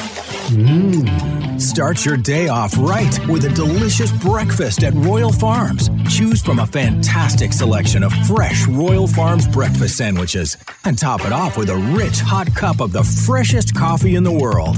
At Royal Farms, breakfast is available day and night. It's the freshest breakfast in the world. Real fresh, real fast. Royal Farms. I think he left. Duffy's Garage is a family-owned and operated car care facility in beautiful Baldwin, Maryland. An authorized Maryland inspection station and Napa Pro Care Center with ASE certified techs. Tell them that Glenn Clark sent you and receive 10% off your service with a max discount of $150. You got to trust where you take your car, so take it to where I take mine. Duffy's Garage in Baldwin. Duffy'sGarageMD.com. Better, like. I love driving my tractor trailer, and just like you, I just want to make it to my destination safely. If you drive too closely to my truck, I can't see you, and you can't see what's in front of me. If I have to brake suddenly, our lives can be changed forever. If a truck stops quickly, can you? Don't tailgate trucks. Brought to you by the Maryland Department of Transportation State Highway Administration. The latest edition of Press Box is available now. On the cover, Mike Ashley dives in on 20 seasons for Brenda Fries as the head coach of the Maryland women's basketball team as she looks back, but also looks forward. Plus, we introduce you to men's and women's college basketball players from every D1 program in the area. And the very first Baltimore interview with Elijah Green, the son of former Raven Eric Green, who could well be the Orioles pick with the #1 spot in next year's MLB draft. Press Box is available for free at over 500 area locations, including 60 Royal Farm stores, and you can always find the entire edition as well as the best daily coverage of the Orioles, Ravens, and Terps at PressBoxOnline.com. You've got questions. They've got answers. Sure, I mean, we'll go with that. It's Glenn and Paul on Glenn Clark Radio. All right, back in here on GCR. Don't forget the Press Box Fantasy Football Show returns tomorrow. KZ joins us at 11:30 a.m. We will help you set your lineups. It's all brought to you by CCBC, Glory Days Grill, and the Maryland Department of Transportation. See you tomorrow, 11:30 a.m. for the Press Box Fantasy Football Show. Drew Forrester, Drew's Morning Dish, is with us here on GCR. So I want to talk about the Ravens a little bit, and just in the context of I don't ever want to come off negative. It is unreal that this team that cannot run the ball with their running backs to save their life and has a new injury every time you turn around is somehow 8-3 on the season, the number 1 seed in the AFC. It's unreal. But I still sense that the majority of us are sitting here saying to ourselves, yeah, but I don't think you can win a Super Bowl doing this. And I find this like sort of weird feeling because of it. Like we're enjoying it, but it's I don't know what the right word is. It is a trepidatious enjoyment. Well, I would agree on all of it. Although I would say once you get into the postseason, remember and who knows where they're going to finish. They could have to win 2 games to get to the Super Bowl or 3. Once you get to that level, anything could happen. I mean, could they make the Super Bowl? I think there's no question they could make the Super Bowl. But I'm more inclined to say that when they play one of those 2 or 3 games in January, they will have an offensive performance similar to what you saw in Miami, where their chakras just won't line up. Lamar will throw a couple bad balls. They won't be able to run the ball. Someone will catch it and fumble it, and the other team will Buffalo pick it up and run it back. Like, I don't think they can win. And I don't even want to say playing like this because I think they're doing the best they can do with what they have. Right. I don't think they can win playing like this / with this kind of with this roster, I guess is what I want to say. And but I will say you're not really seeing anyone stand out in the AFC. Right. I still think, I wrote this yesterday. I still think Kansas City is the team to beat. I think when it's all said and done, they're the one team.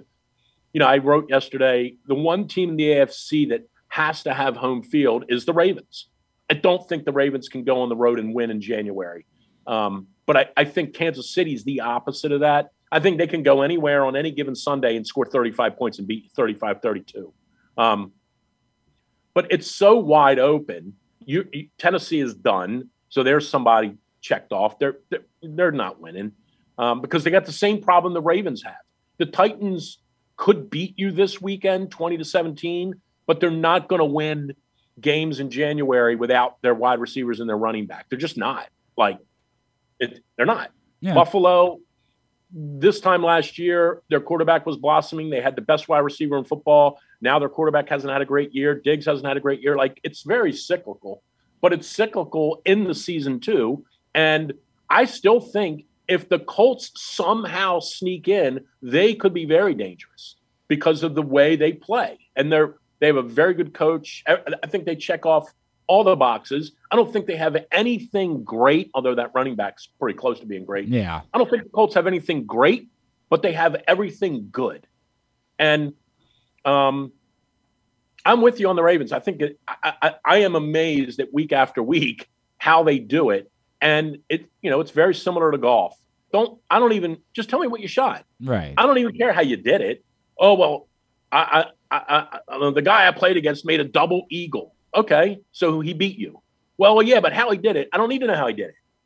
Did you win or lose? And I think the Ravens are at that stage, and it feels a lot, and you were on the air with us, I guess, back then, but it does feel a lot like the 2005 to 2010 sort of that era. Yeah. Where they won these bizarre games, and you're like, you went on the air every Monday, and you're like, I want to beat them up, but they won. How do I beat them up? Right. They won 19-16. Right. I mean, that's so. And by the way, and it is. The coaches would every coach would say the exact same thing, except they don't want to come across like they are accepting of it, but they are. And when John got in his car Sunday night and went to drive home, the only thing John worried about was that they won. Correct. And I do think it's important. We'll tackle Pittsburgh on Wednesday morning. Right. I just won this game. Well, actually, they tackle Pittsburgh Monday morning. Yeah. But I think that's the dirty little secret that the fans sort of kind of don't want to accept, because everyone wants an opinion and we all have Twitter accounts and we all want a hot take. But the dirty little secret is these coaches couldn't care less how they win. They couldn't. They just want to win. And if it's 12-10 or 34-32, they don't care. Right. They just want to win. And by the way, nor should they. The betting stuff doesn't matter to them. The lines, the all that, they're playing another NFL team. And that doesn't bother me. And I do think that we have an obligation, to whatever extent you and I are still the media, and I'm not sure if we are or not, but whatever extent we are. I am. You're not. Oh, okay. Well, what did they? Was there? Paul and I are. Was there a ceremony or something that I was for? Yeah. Actually, you know what? I swear to God, I had totally forgotten. I'm a member of the Pro Football Writers Association of America. I love it. I don't know why. I have no clue. Why I have never done anything with that, but I am a member of the Pro Football Writers Association. Speaking of the Writers Association, how about the dude yesterday who sent his ballot in? I know, and voted for nobody. Voted for nobody. So you are out now. Yeah, I mean, you're out. Well, isn't he the you guy? have to give your card back. Isn't he the guy that only voted for Jeter last year? Yes. Yeah. He's the same guy. Yeah. 100%. They should take his You're vote out. away. Yeah, I agree. You're making a mockery of it now. You're out. Anyway, so I still say this. They could play, and this is the way the league works, right? They could lose a game or two, and then the week before they play the Packers, Rodgers tests positive for COVID. Now he can't play. The Ravens win 34-30 or 34-10. The same could happen to the Rams. Stafford could get hurt the week before. Like you just never know. And to the same degree, they could play the Patriots in the playoffs, and Mac Jones could get hurt in the fourth quarter of the first playoff game and not be able to play the second. You never know. Right. 100%. 100%. I agree. And I do think that we have the responsibility to say this is remarkable. However they're getting there, even if it looks awful, if it's just not appealing aesthetically, it is Their still... running backs accounted for 66 yards the other night. Their quarterback accounted for 67. It's remarkable. It's remarkable. That they don't have, and it's not their fault. It's just incredible that they have so many gaping. I mean, I can remember saying in the summer, go ahead and let Judon go. It's cool because we're just going to keep Bowser and Wolf, right? Right. That was my math. Yep. My math was, why give Judon $20 million when you can give Bowser and Wolf $20 million and you get two players for one? Well, guess what? Wolf never played. Yep. And Judon's obviously been otherworldly in New England. And yes, they're still figuring it out. Now, part of that is because Tyus Bowser has been ridiculous over the course of the last month. Speaking of which, the next Tyus Bowser show is next Tuesday night. We will be at the Bowman. And here's the other thing. Thank you. People forget this. I don't know that we forget in Baltimore because we see him every week. Like this kicker is, I don't know how you do wins above replacement, but this kicker is Mike Trout. He helps. It's unreal. There's no question about it. Look at the other night, and I know the one was from short distance. It was 25 yards or whatever. Go back and look at, he made a 50-yarder, a 49 and a 52-yarder he made those kicks like I would make a 3-foot putt. Correct. It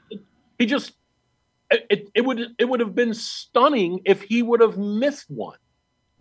There's no question. It's incredible. He helps, and we take it for granted. So if there's a game, and this is the one thing about them, if there's a game that does come down to, and there was one earlier in the year, and there was one the other night because the kid missed field goal. But when it comes down to these 3-point games and 6-point games, and your kicker makes 3 out of 3, and their kicker makes 1 out of 3, there's the difference. I agree. So, all right. Kicker is very important. As I was saying, we're going to be at the Bowman on Hartford Road in Parkville next Tuesday night with Tyus Bowser it's next Tuesday night. I can walk there. So then walk there. Come join us for the Tyus Bowser show. Tell some friends to bring out some coats. We really gotta lock up. But am I getting paid? No, but you'll get paid in the opportunity the opportunity to hang out with Tyus Bowser and his special guest. That's how you'll be paid. Because that's Lamar's coming, right? I don't think that we can say that out loud ever. Even if he were coming, I don't think we could say that out loud. We couldn't even advertise Patrick Queen the last time because we were afraid about having a fire code situation at Alonzo's when we were there. Well, I could tell. I'll be there next Tuesday, and I could tell the Ed Reed story next week because the Ed Reed story occurred right across the street. Oh, at the old barn, right? Yep, yes. Correct. At the old barn. They're still replacing all the food Ed ate. I believe that to be true. But I also believe that he needed that food that night, given the circumstances. I believe that's true. The Tyus Bowser Show is brought to you by Pressbox Grade 8's Memorabilia, Window Depot Baltimore, WindowDepotBaltimore.com, Duffy's Garage in Baldwin, Duffy'sGarageMD.com, as well as MyBookie. All right, let's play Would You Rather Wednesday before I let you go. I got one more thing. Yeah. Did you see the Myles Garrett thing the other night? When he said they did the Ron Burgundy bit, the I'm Myles Garrett. I'm Myles Garrett. Yeah, it was not bad. Not bad. And he did the eyebrow too. I didn't catch the eyebrow. I have to go back and watch again. I didn't catch the eyebrow. I'm Myles Garrett. Yeah, I'll go check it out. All right, Would You Rather Wednesday. Get your responses in at Glenn Clark Radio on Twitter, Facebook.com/Glenn Clark Radio. It's, of course, Ravens Steelers week. Drew, would you rather, in the offseason, the Steelers find their next quarterback by moving up a little bit in the draft and taking Kenny Pickett from Pitt, or by being the team that aggressively trades to acquire Russell Wilson? Would I rather? You're asking me a question about the Steelers? Mm-hmm. I don't. We want them to lose around here, so you're trying to keep. I know that's confusing for you sometimes because you wear your black and yellow. I don't know anything about that kid from Pitt, but no quarterback other than Flacco's come from Pitt's ever been any good, and Flacco wasn't all that good. Jesus. Let's see. You still have your card. You still have your card, president of the Flacco. I don't think I ever made it to president. I think I fell a little bit short. You were secretary, like vice chairman or something. Let him take the kid from Pitt. Okay. Is he really any good? I mean, he's pretty good, bro. Russell Wilson's good. Well, he used to be. he used to be. Did you watch that game on Monday night? I did. By the way, what about the juxtaposition between the catch that they said that guy from Cleveland made and the catch of the guy from the Washington that they said he didn't make? We talked about that. It ain't good. It's a terrible. They got both of them wrong. I don't know if they got any. I don't know. I have no idea about any of it. I'm pretty sure they both hit the ground. I'm pretty sure they did. Oh, I didn't think the DC kid. I didn't think so until the last camera angle that they showed. In which case I said, yeah, that looks like it probably was on the ground too. But it doesn't. It's insane. It's such an awful optic for the NFL. It allows nuts like you to dispute conspiracy theories. No question. The one from the Ravens game, there is a still frame of the ball on the ground between his hands and his leg not touching his body. I've talked about that still frame. It's not. It is touching his body. It's up against his. But it's. I think that's when it was incomplete. But you still don't. See, everybody wants to say they know that. You still don't know that because it could still be pinned. And that's how the decision. And this is what's weird to me. You just now explained how they kept the call on the field that way. Correct. You just did it because you said, I think that, and I'm not sure. So here's my contention of how to fix it, if it can be fixed. There's got to be a better way to word this, because by the wording, it probably was a touchdown because you called it a touchdown, and there's no way you can. And that's the point, right? Right. So let's come up with a better way to word this, or let's come up with a better system to say when this ball is called / not called, whatever it is, let's come up with a better way to adjudicate it rather than have those guys on the field do it because they can't see it that quickly. There's got to be a better way to do it than the way they're doing it now. Well, the idea is that you remove the burden of the call on the field, right? That like you essentially say to the replay, you're making the call. It is irrelevant what the call was on the field. Correct. There it is. Yep. You just said it. You make this call, and let's not worry about what was called on the field. Yep. Because because they don't know. There was a play and I'm not, the right team won last week because the right team played better. There was a call in the Loyola Coward Hall game where the kid clearly didn't catch the ball. Clearly. For Loyola. 1,000,000% never caught it. It isn't even in dispute. But they don't even have replay. Right. So the refs just said, I think he caught it. Like, you can understand that. They don't have replay. So the refs made a mistake. This thing is, it's laughable every week that they have the replay and they still don't get it right.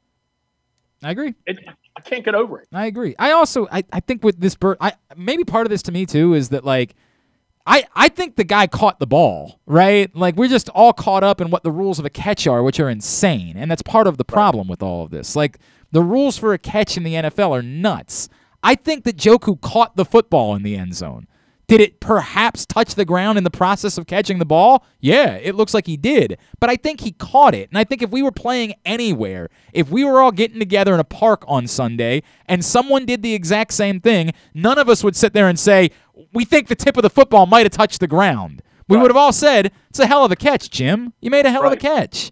It went against our team, so we're looking for this, like, you know, yeah, but the NFL rule says blah, blah, blah, blah. Stop. That's a catch, and it should be a catch. I will say, I was at the game. I'm watching it, and I said to my father-in-law, it's a catch. They're going to give him the touchdown. And then they showed the replay on the screen up close. And what I saw, and this is up to in the eye of the beholder, what I saw was the ball hit his leg, hit the ground, and then hit his hands. To me, that's not a catch. That's what I saw. Again, eye of the beholder. They should totally stop showing the replays on the screen. I've been saying it for 15 years.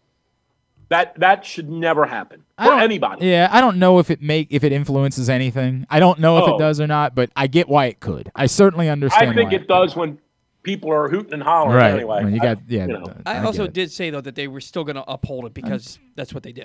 All right. Anyway. So you're going with Russell Wilson. Yeah, give him the pick, kid. He probably stinks. All right. Number 2, would you rather? Have you heard the story about the people that were stuck in the tavern in Ireland for 3 days? I did. Okay. So I'm not giving you an Oasis cover band. I'm not giving you Snow Oasis. I'm creating these 2 scenarios. You're going to be stuck somewhere for 3 days with 61 people. Would you rather it be that you are stuck in a convention hall with 61 iconically famous athletes who are all there for a signing, and you get to spend 3 days rubbing elbows with them? Or you're stuck at your local Cinemaplex, stranded for 3 days? Well, this is kind of dumb. I mean, you're going to be in the room with the athletes. Why? Because you got plenty of stuff to talk to them about. I don't think you do. I think it's going to become like the Baker Mayfield, Lamar Jackson thing really quickly, where you realize, yeah, so I think it becomes the Paul McCartney show. You're Chris Farley. How's your mom? How's your mom? Yeah. Good. Maybe we got to catch up sometime. Okay. Yep. That's Baller, it. bro. That's it. That's the end of Baller. it. I don't think, Baller. I make this very clear, I don't think Lamar Jackson and Baker Mayfield dislike each other in any way. I think that they like each other. But everybody was going on about this thing. All I saw there was the cringe interactions you have with people that you're not close with. Right. That you like well enough, like you're fine with them, but you're just trying to think of anything that you know about that person. Right. And all your mom. all you can come up with is, you've got a relative that I'm aware of. Like, that's it.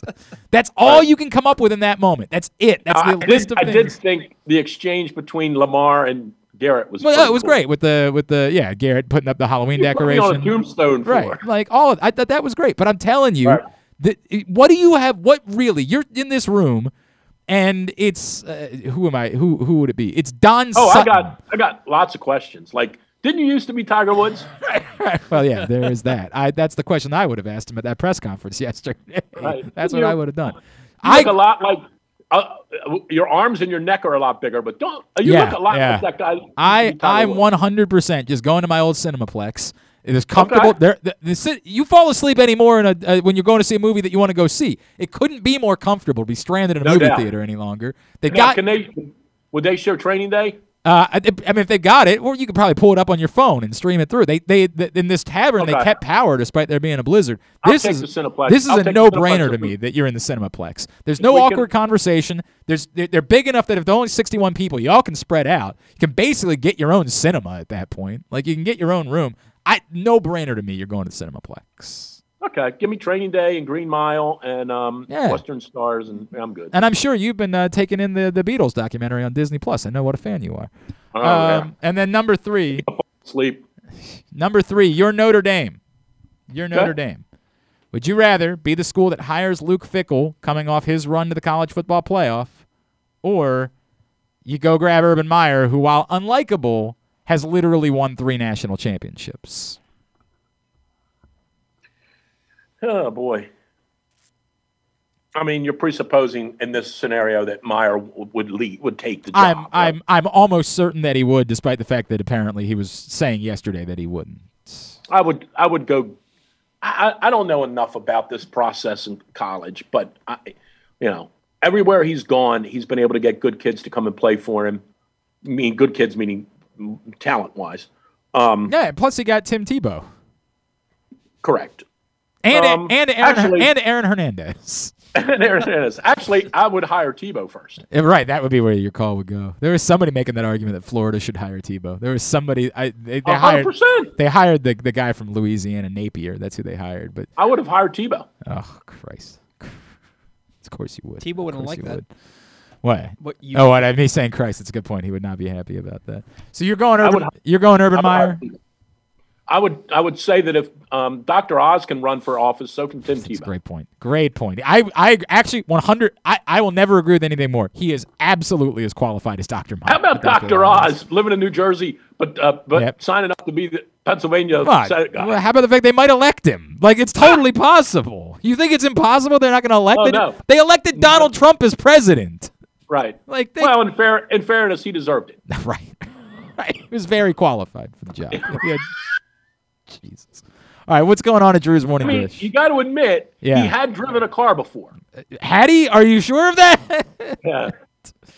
What's that? Drew's Morning Dish I bit the apple today and did the 15. I ranked the top 15 quarterbacks, and I actually did it legitimately. Like, I sat down last night and said, if I had a season to play right now, who would I want to quarterback my team this season? Not next year or for 5 years or for 10 years, this season. So my top 15. All right.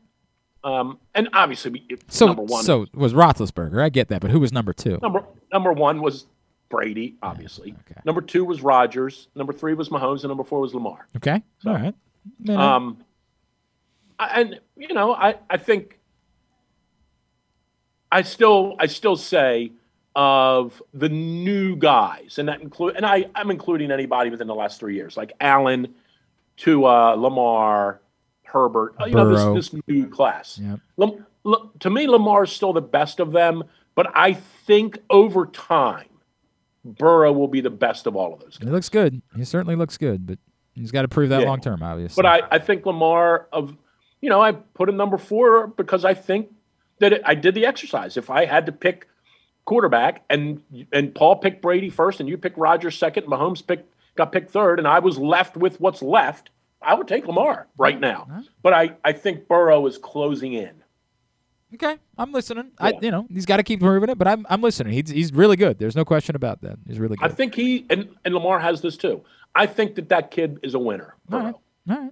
We will see. All and right. If you can win in Cincinnati, you're a double winner. That's a fact. That is a fact. Hey, try to block out December 16th. We need to try to do an event somehow. We need to try to pull off an event to get people to come bring their coats out. We gotta. Okay, I'll be there next Tuesday at the Bowman. I can walk there. Excellent. We'll see you next Tuesday. But bring your coats to the Bowman next Tuesday night for the Tyus Bowser show. Drew's going to be there. Now, I know you've got, like, the last time we were at the Bowman, Odafe Owe had to have really specific autograph policies.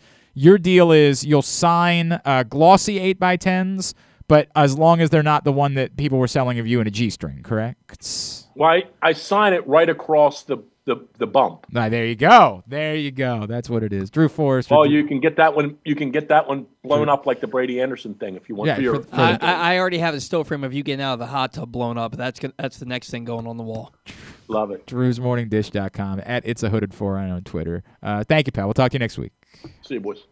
You have different answers at all for Would You Rather Wednesday? What were your responses?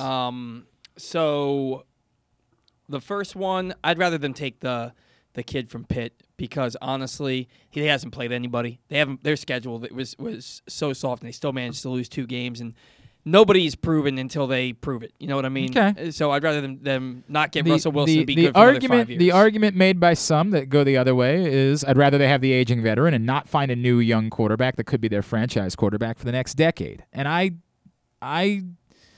in a weird way, have that sort of feeling. I think part of the problem is they did such a good job of identifying their last quarterback that it makes you fear that if this is the guy that they're going in for, that means they've identified that this is a really good quarterback for a long time to come. Whereas I don't know where we are with Russell Wilson. There is absolutely a chance that Russell Wilson, this is injury-related. By next year, he's fine. And he's fine for another 5 to 6 years. But there's also a chance that he's not. So I don't know. I understand why the answer is the other one. That's why I made the question. For the second one, oh, man. So I told you about the Steve Smith story, right, where he was just kind of a jerk.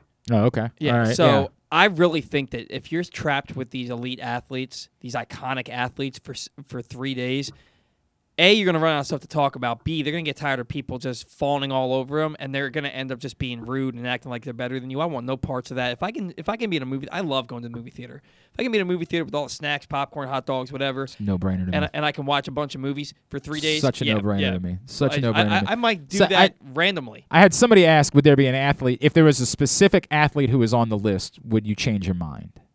And it's a good question, right? That is a good question. Because I wouldn't if it was a list of athletes like Nolan Ryan, no offense, Nolan Ryan's an icon, but I don't care all that much. Yeah. It's not that big of a deal to me. I met Joe Montana once. This is a random story. I met Joe Montana when my uncle was stationed. He was in the Air Force. He was stationed in Germany, and we went and spent a month with him on base in Germany when I was 10 years old. And randomly, Joe Montana made a trip, and I was like, "Holy crap!" And I was obsessed with Joe Montana as a kid. It'd be really cool to spend some time with Joe Montana. But even that, I'd be like, within 20 minutes, I think I'd be out. I'd be like, okay, I would rather not spend this much time with Joe Montana. Yeah. For me personally, if somebody said it was Andre Agassi, it would have to make me think a little bit longer because my mom loves Andre Agassi too. I worship the altar of Andre Agassi. If you said I was getting to spend time with Serena Williams, right? Boy, that would be really tough for me because You're a married man.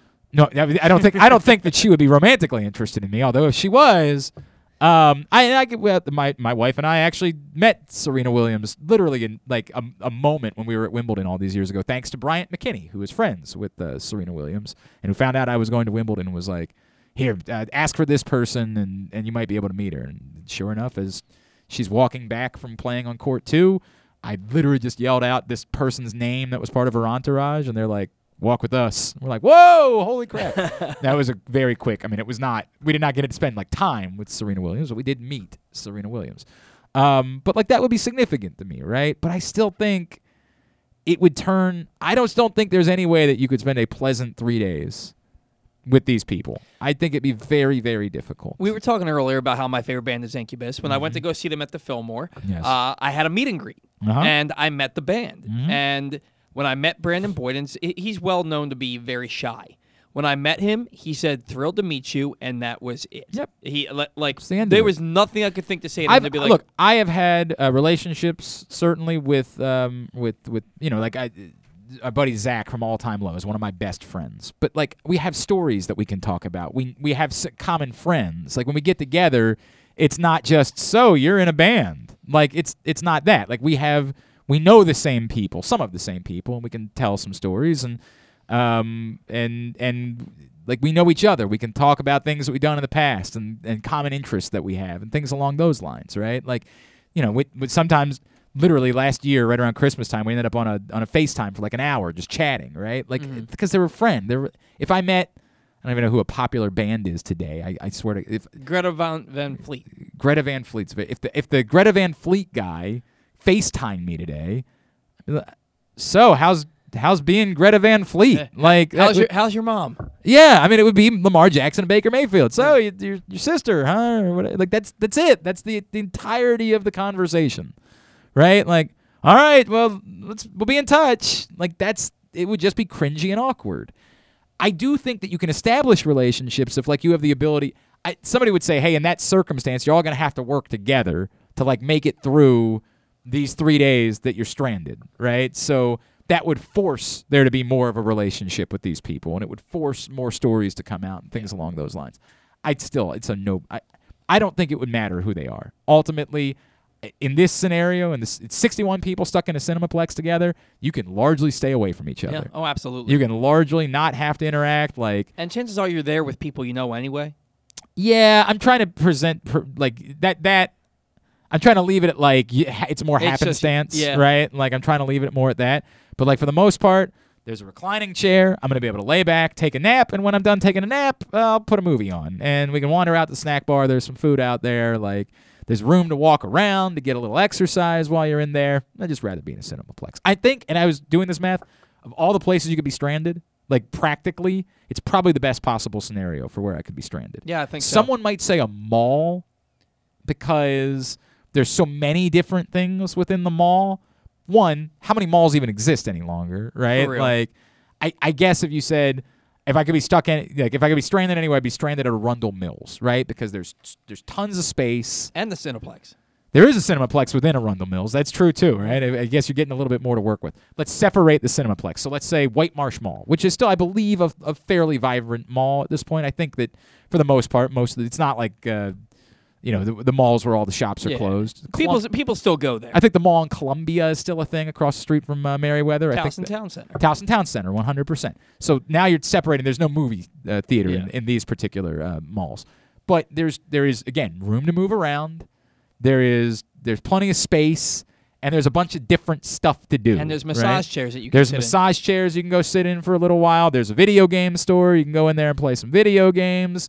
There's, it's a shame the Rainforest Cafe doesn't exist any longer because that was a jam and a half. I've never been there. Oh, that is very sad. The Rainforest Cafe was like it's everything you dreamed of as a child was in the Rainforest Cafe. Never went. That's a sad story. I think the mall is probably high on the list, but I think the Cinemaplex, to me, it's the best possible. If you still get to keep power, it's the best possible place to be stranded because you can just hang out, watch movies, sit comfortably. And there's a Sleep Number store at the mall. I guess you would have the ability to. I mean, there's like 3 things that you can do at the mall, like legally. Like, what am I going to do? Am I going to go in the Foot Locker and try on shoes? Maybe I will, Paul. Maybe I will. Just get a look at all these shoes, man, while I'm here. There's things. There's stuff you can do. There's toy stores. There's stuff you can do. You can entertain yourself for a few days stuck in the mall. All right. And then number 3? Number 3, there's no way I'm taking Urban. If I'm Notre Dame, he's such a scumbag human being.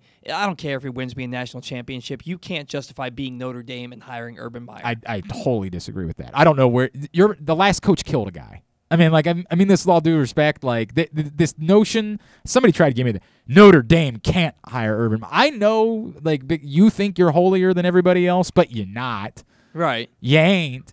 And as a football program, you're better off admitting that. But Urban Meyer probably feels that way about himself, so maybe it would be a match made in heaven. It might very well be a perfect match, no doubt about it.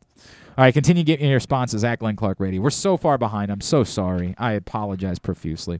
Today's show is also brought to you by Project Game Day, which is back this Sunday. I'll be with you at halftime. Myself and the NFL chick, Sarita Hubbard, postgame. Join us for Project Game Day. Facebook.com/PressBoxSports for both shows. PressBoxOnline.com/radio for the postgame show. It's all brought to you by Glory Days Grill, Window Nation, and Underdog Fantasy Football. Tidbit and two-bit to wrap it up. It's Glenn Clark Radio.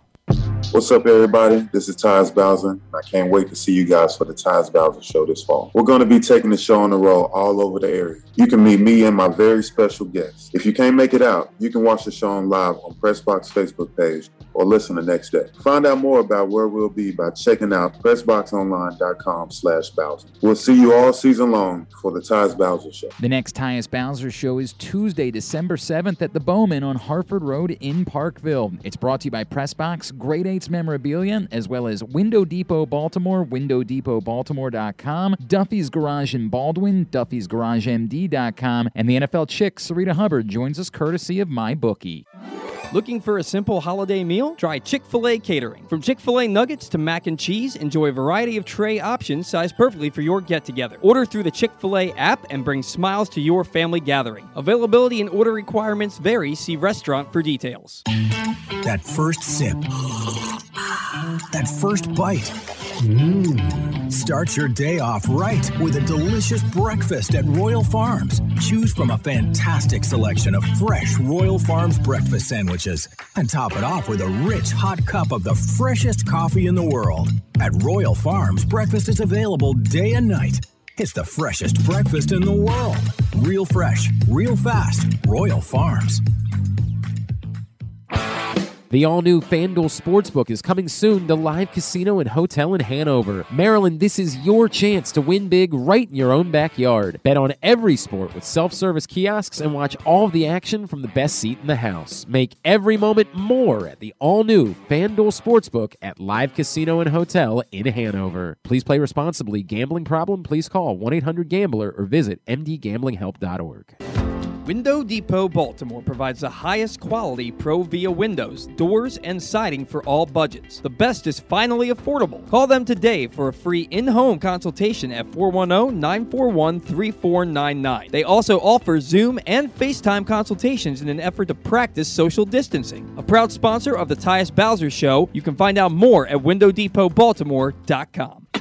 Hey, it's KZ. The Pressbox Fantasy Football Show is back, as always, on Thursdays. You can catch it at 11:30. We're brought to you this year, CCBC and Glory Days Grill. You can catch the show two ways, Facebook.com/PressboxSports or PressboxOnline.com/radio. The /radio is if you want to listen. On Facebook is if you actually want to see my ugly face. We're going to have a lot of fun this year. DFS, daily lineups, keepers, all kinds of fun stuff. Please tune in, Pressbox Fantasy Football Show, every Thursday, 11:30 a.m.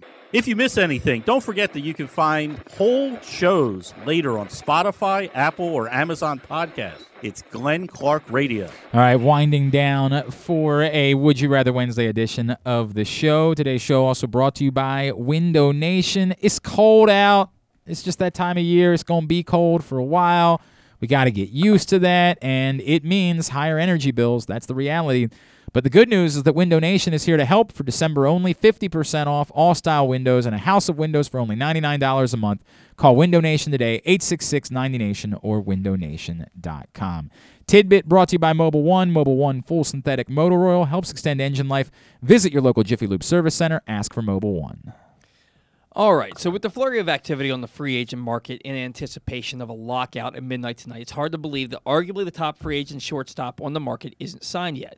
Despite being the only shortstop of the Big Five to fail to record at least one of the following season stats in his career, either 40 doubles, 30 homers, or 100 RBIs, Correa has the highest WAR. He never did any of those things. He never did any of those things. Interesting. Correa has the highest WAR of the quintet at 34.1, a number he has accumulated over 7 seasons. The next closest is Marcus Semien at 28.7 in 8 seasons. While a number of shortstops have accumulated a higher WAR in their first 7 full seasons in the league than Correa, only 6 have accumulated a WAR higher than 40 in their first 7 seasons. Who are they? Ever?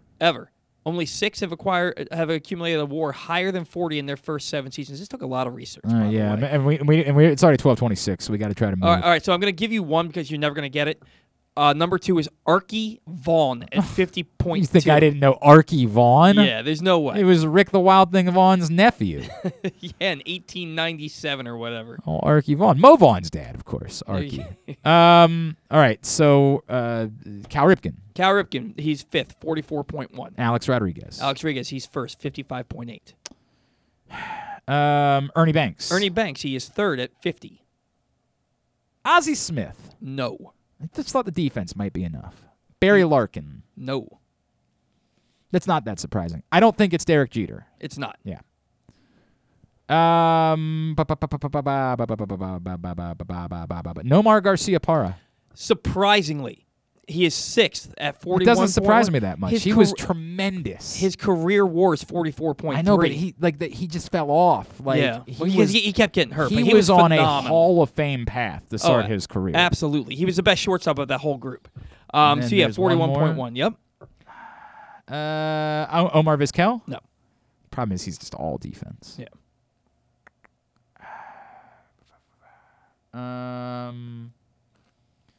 Man, I don't know. We don't have a lot of time. You can go way back. Honus Wagner? Okay. 4th with 46. All right, very good. Very good.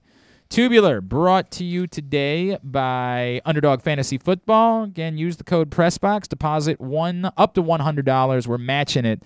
A lot of fun to play Underdog Fantasy Football, player props, parlays. It makes you feel like you're betting when you play Underdog Fantasy Football. Download the Underdog Fantasy Football app or go to UnderdogFantasy.com.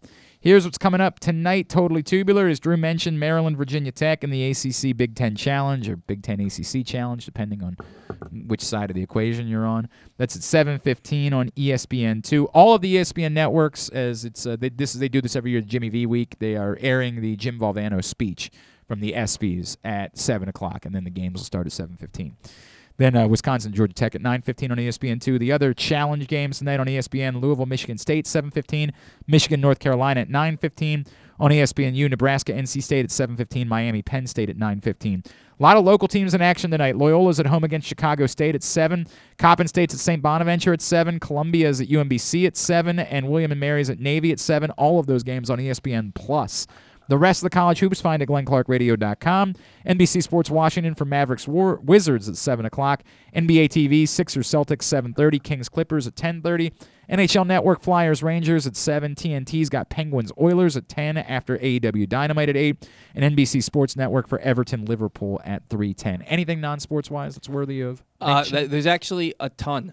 The 89th Annual Christmas in Rockefeller Center at 8 o'clock on NBC. Seth Rogen's going to be on the Tonight Show. Does Mariah Carey attempt to sing at this thing every year? I would imagine. Yeah, it was not good the one year. On FXX, it's a season 15 premiere of It's Always Sunny in Philadelphia. Sonny's back tonight? At 10 o'clock. Tonight? I didn't know that. Oh, damn it. I had no idea. Episode 2 is immediately following at 10:30. On HBO, Hard Knocks in season, the Indianapolis Colts at 10 o'clock, and on Disney Plus, Hawkeye episode 3. Already? Holy crap. They're not wasting any time, well, man. they played the first 2 episodes the first day. Yeah, but I thought that was Friday. That was Wednesday. It was last Wednesday? Yeah. So they're doing a Wednesday bit. Well, because we didn't have a Thursday and Friday show. We only have I know, Wednesday. but they did a Friday bit for all the other shows. All the other shows were the new episodes were on Fridays. It's just why it's weird to me that they're doing it on Wednesdays. I don't know. Maybe they wanted to switch it up. Strange bit. All right, very good. Tubular was also brought to you by Chick-fil-A in your Baltimore area Chick-fil-A restaurants. If you're looking for a simple holiday meal, then try Chick-fil-A catering. From Chick-fil-A nuggets to mac and cheese, enjoy a variety of tray options sized perfectly for your get-together. Order through the Chick-fil-A app and bring smiles to your family gathering. Availability and order requirements vary. See restaurant for details. And don't forget to pick up the new print issue of Press Box. Brenda Freeze on the cover. It's available right now at your neighborhood Royal Farms, any of those hundreds of locations around town where you find Press Box, or read it all, PressBoxOnline.com.